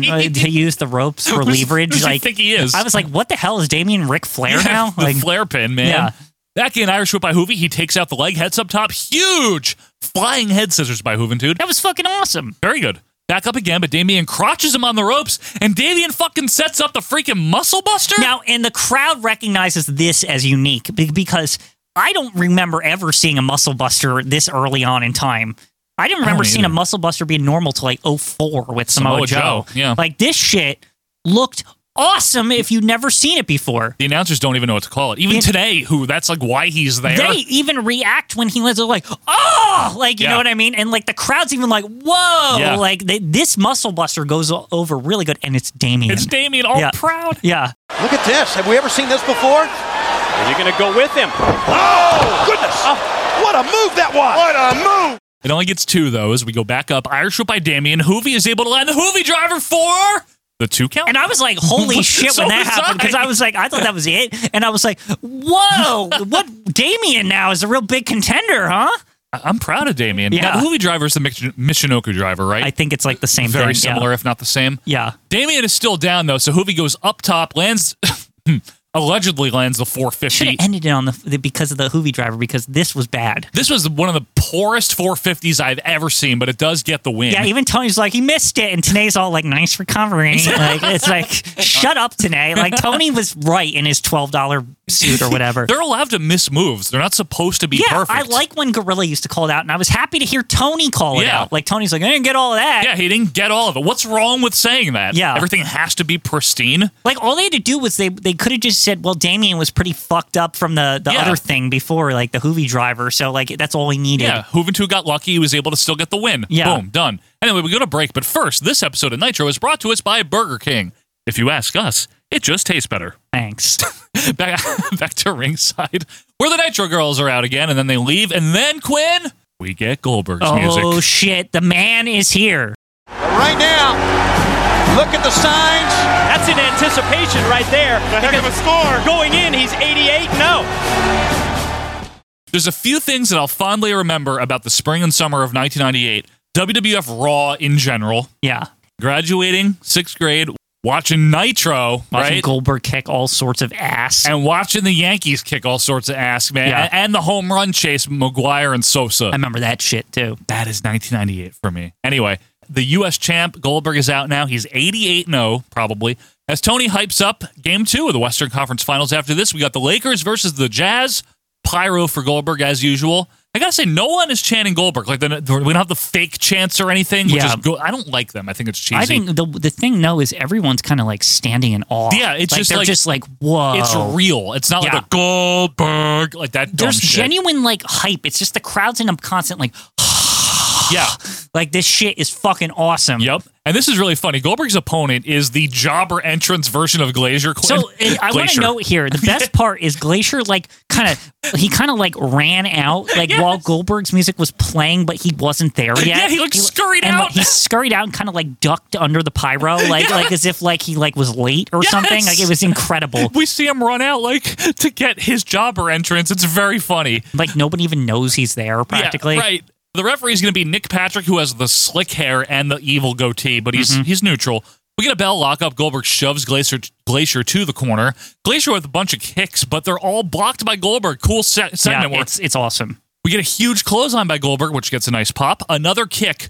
Goldberg grabs the leg, whips him down on the leg whip. Like, holy shit. He just fucking boom. Like, it just whipped up. The velocity on that looked amazing. Looked real cool, yeah. Back fist by Glacier, arm drive by Goldberg, Matt choking for fun. Goldberg was just so brutal during this time. I loved it. This looked like he was beating the shit out of people. Part of that is because he kind of was, and he wasn't as, refined in his technique. Exactly, but I feel like the hard edge on him, like, it worked for the character weirdly. As long as nobody got hurt, like, it was kind of great. Too bad Bret Hart is one of the people that got hurt. I know, it's like unfortunate. It's unfortunate that he wasn't able to like develop it into like to keep that, but also because Goldberg, I feel after the Bret Hart thing, he got a lot softer. Like, he realized like it was like that was the last straw, right? I mean, to be fair to Goldberg, shit does happen. I mean, it does happen. Right. That could have been anyone. I will say though, if you compare Goldberg to the Warrior, Yeah. It's very similar in terms of like getting over by just doing like hard hitting offense in short matches. Right. It makes total sense why he got over as quickly as he did. This match is a perfect example of just beating the fuck out of somebody. This is like a stereotypical or like a quintessential Goldberg squash here. Yeah. Because we get knees in the corner now by Goldberg, some uppercuts, and we get now real Goldberg chants. And they're not the droney kind, because you know what the droney chant, Goldberg. They're like the Goldberg. Yeah. I've always found funny because when you do that droney chant, that's like Irwin. That's like the making fun of chant. But I think that chant sounds intimidating at the entrance because it sounds like the crowd is like it's there's like a scary element to the opponent, right? It's like, oh, this guy must be serious shit because it sounds like Thunderdome or some shit. You know what I mean? Like, like some guy's coming out to like Lord Humongous is coming out to just completely kick your fucking ass. I guess so. Yeah, you know it's what I mean? ominous, right? Yeah, it's very ominous. The slower version. Okay, fine. Anyway, Glacier tries an enziguri, but Goldberg catches the leg, and then Glacier uses the other leg for a kick to the face, which is nicely done. Kip up by Glacier right into a spear. This looked amazing. Yes. The pop was insane. They were like, oh, like it was like gigantic pop. Both men back up. Kip up to get driven down by the spike. Holy fuck, I love Goldberg. I just love him during this period of time. He gets up and Glacier just gets knocked right fucking back down. This is the type of shit this crowd was here to see, Quinn. This is the kind of shit that when we say like you had to be there with Goldberg, this is a perfect example of it. Because this was fresh. No one had gone on a run like this before, you know? Yeah. Of just demolishing people that you knew, too. Yeah, Glacier was like he's treated as a big thing 2 minutes ago. Like Steve Regal? Yeah. Like all these guys, he would just destroy people. Yeah, he made them look like jobbers. Yeah. Anyway, Jackhammer and goodbye Glacier, 89-0. Awesome. Yep. As we get the replay, we can see that this episode of Nitro is also sponsored by Castrol GTX. See, I was thanking Castrol because I wanted to see that spear again. Good point. Yeah. I was looking at the thing and I was like, oh, thanks, Castrol. Like, I wanted to see that spear again because it looked awesome. Okay. Yeah. So Gene now climbs into the ring to bring out DDP. Diamond Dallas Page.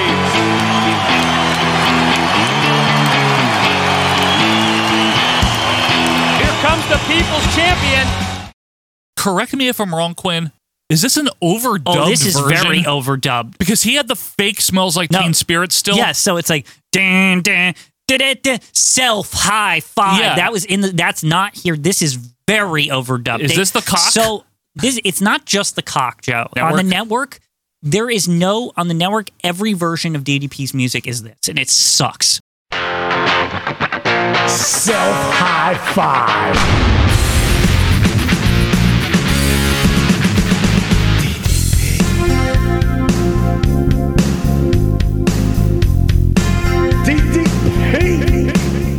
Do you think it's because WWE thought that DDP's WCW music was too close to Smells Like Teen Spirit? I think so they said, but his was a public domain. I could never... It wasn't. It's not public domain. They probably wrote it. Yeah. And it was too similar. Or they might have purchased it because sometimes they license stock music that's similar. All I know is that this, to me, has severely diminished DDP on the network for a very long time. Yeah, because his music's awesome. His music is incredible. It is. I agree. And you need to look this shit up on Google because this has been going on now for like almost a decade that they've like overdubbed his music with this piece of shit thing. And it's really frustrating. It's like another aspect of DDP that I always feel is like this is why he's like downplayed, right? Because his entrance music was so good. It was it was so I always good. liked it. It seemed like he was out there and he meant business the way his song would play. That era of DDP is great. He's still good here, by the way, 98. So Gene brings him out, and he brings up how DDP defeated Raven in a Bowery death match last night, and he wants to know how he does it. How do you do it every night, night after night? So DDP quotes the late, great Dick Murdoch. What? Why are we bringing up Dick Murdoch? If I had to think about how I did this, I don't know if I could. Huh? I don't know. DDP then says that he does it because he loves it. And for all the people out there that jack him up. Ew. Anyway, and now he's got his sights set on the big gold. And by the time he gets a title shot, he hopes Hulk Hogan is still the one that has it. I'm down for that. So am I. I like that DDP had his eyes set on Hogan. if you don't know, like DDP at that time had like a Randy Orton vibe in the good way, where he like Randy landed Orton finisher too. Yeah, that's what I mean. Is that he had this mystique about him, like that you never know when the Diamond Cutter is going to come. He did, and he also was like but he had way more personality than Randy Orton. So it was kind of this like it was kind of like this cool. He was this cool character that was. I was like, I'm jacked up, I'm ready to fucking fight, but like he would fight underneath most of the match. Yes, and then he would like. You never knew when it was going to happen. You never knew when it was going to strike. And then he would hit the fucking Diamond Cutter. I think it looked better than the RKO sometimes. I liked it too. Yeah, and I just thought I loved DDP like a lot during this time period. Yep. For the record, folks, he wouldn't wind up winning the world title until about a year and change after this. Yeah. But he was credible in 98. He was understood by the fans to be a legitimate threat to the world title, like at all times. Yep. I mean, he fought Goldberg for it. Yeah, because again, you never knew when the Diamond Cutter, and the Diamond Cutter was like the DDT. It was like lights out. Like, it was like the stunner. Yeah, it was like you don't get up from the Diamond Cutter. So it was a good era for DDP. I liked it a lot. But anyway, we get a Diamond Cutter signal from him and then a bang to end this. It was very sudden. Yeah, it was a weird promo. This felt like they were like killing time for like like they wanted one more match, but they knew like we can't extend that match to the end. Right. It was just like this felt like a timing thing. Very filler promo, right? Yeah. Anyway, Nitro is also sponsored by Starburst. Yeah, if you care. I don't. We're back to the arena now where the NWO music hits. Oh, goody. I love when they just come out and talk. Bischoff leads out Hogan, who plays his belt like a guitar, of course. Behind them are the Giant, Vincent, Brian Adams. Crush. Yeah, Crush. NWO Crush is Crush. there. You know this is bad. Yes, seriously. And of course, the Disciple. Giant's somehow still part of the NWO, or like maybe Once is or again, isn't. yeah. He's just like in WWF where he's always switching. Like even this was going on in WCW, people are all surprised. Yeah, it's like no. The Giant was always like, is he in the NWO? Is he just Giant? Is he in the Dungeon of Doom? Is he like is he part of WCW? Why is he smoking? Remember that? I don't know where the fuck Giant ever lines up with. All I know is you don't fuck with the Giant. Yes. Because that's the one thing WCW did right with him, is that he was just unstoppable, right? Because he was a giant. Right. They were like, no, you don't beat this guy. Right. You just hope that he's not against you. Like, you know what I mean? Like, that was how they treated him. Pretty much. Yeah. Oh, and Dusty Rhodes is also with... Oh, Dusty Rhodes, that era.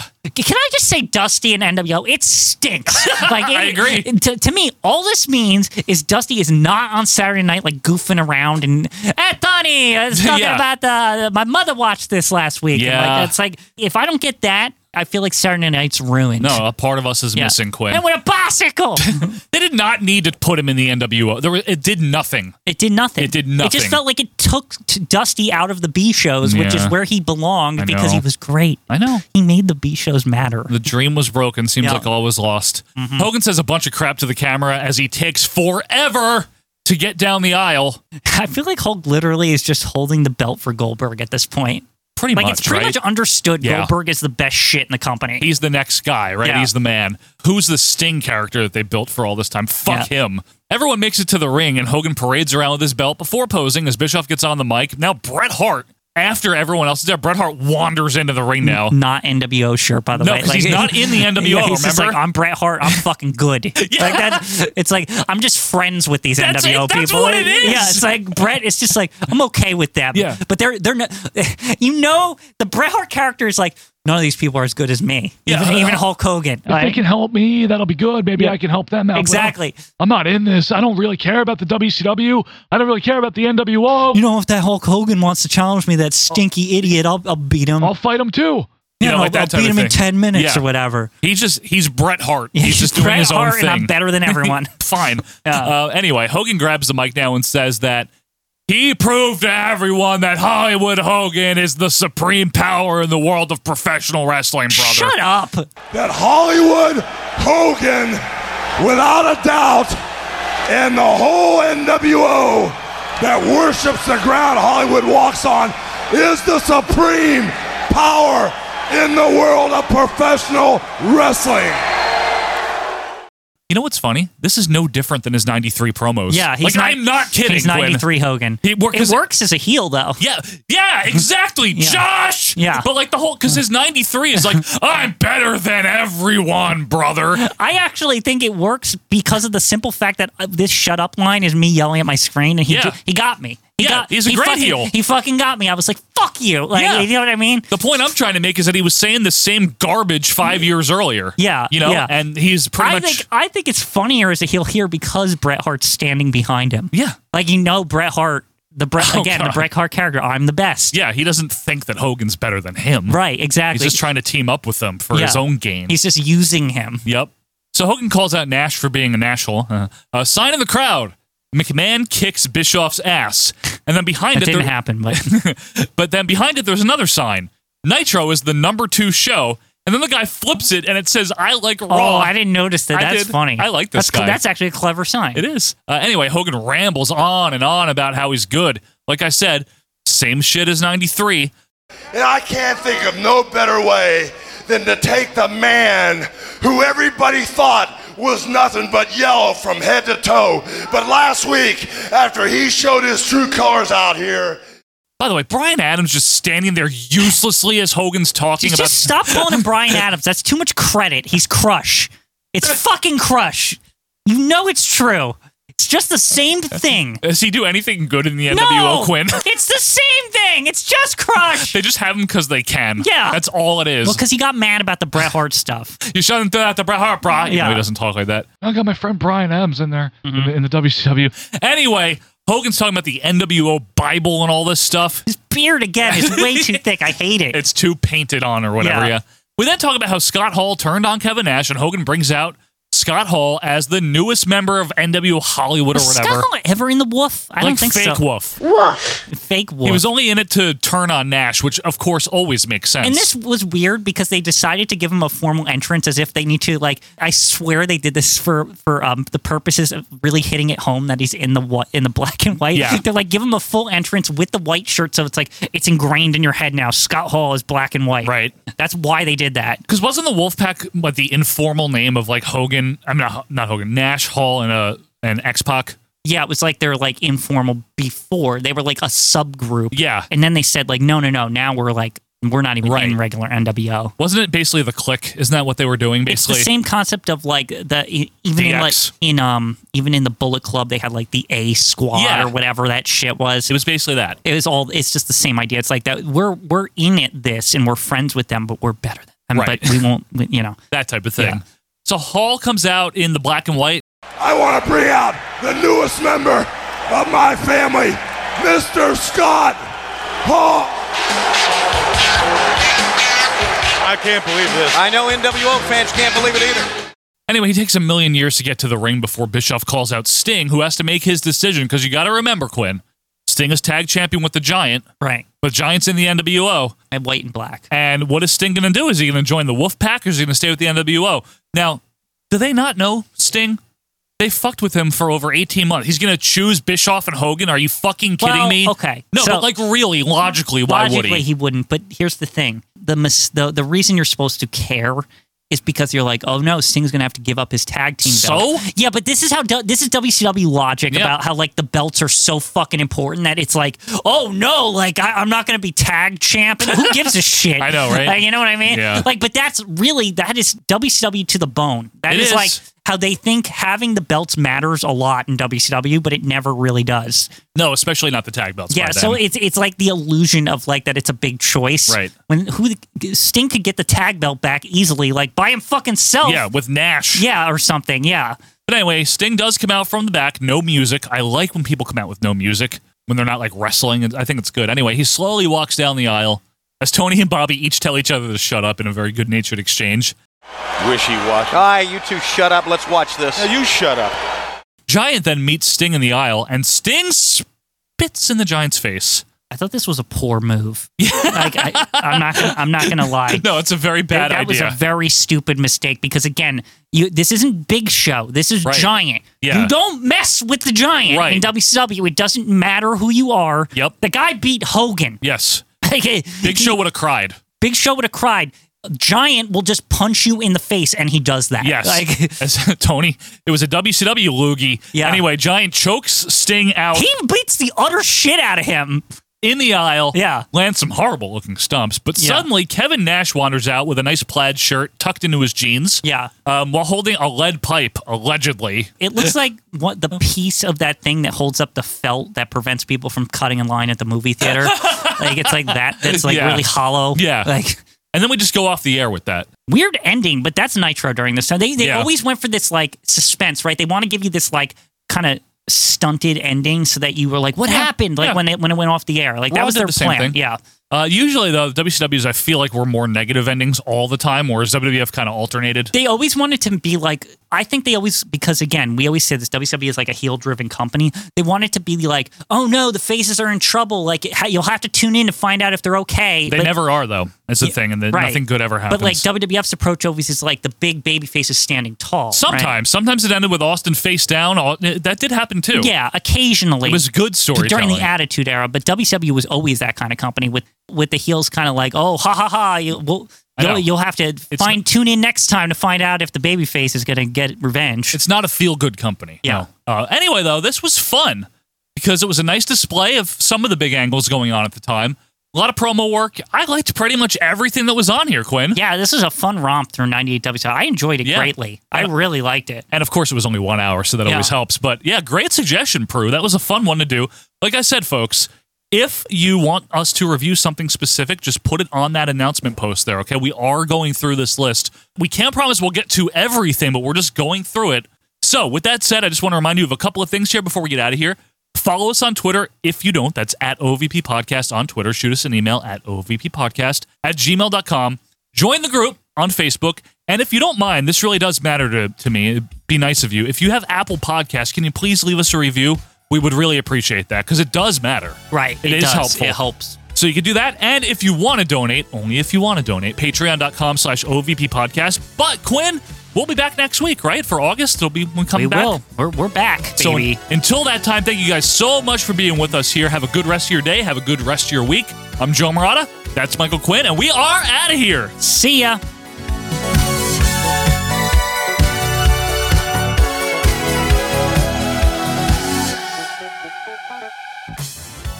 I can only think of a quote by the late, great Dick Murdoch on how. And he said, if I had to think about how I did this, I don't know if I could. Bottom line is, I know the reason why. I do it because I love it. But more than anything, I do it for all the people out here that jack me up!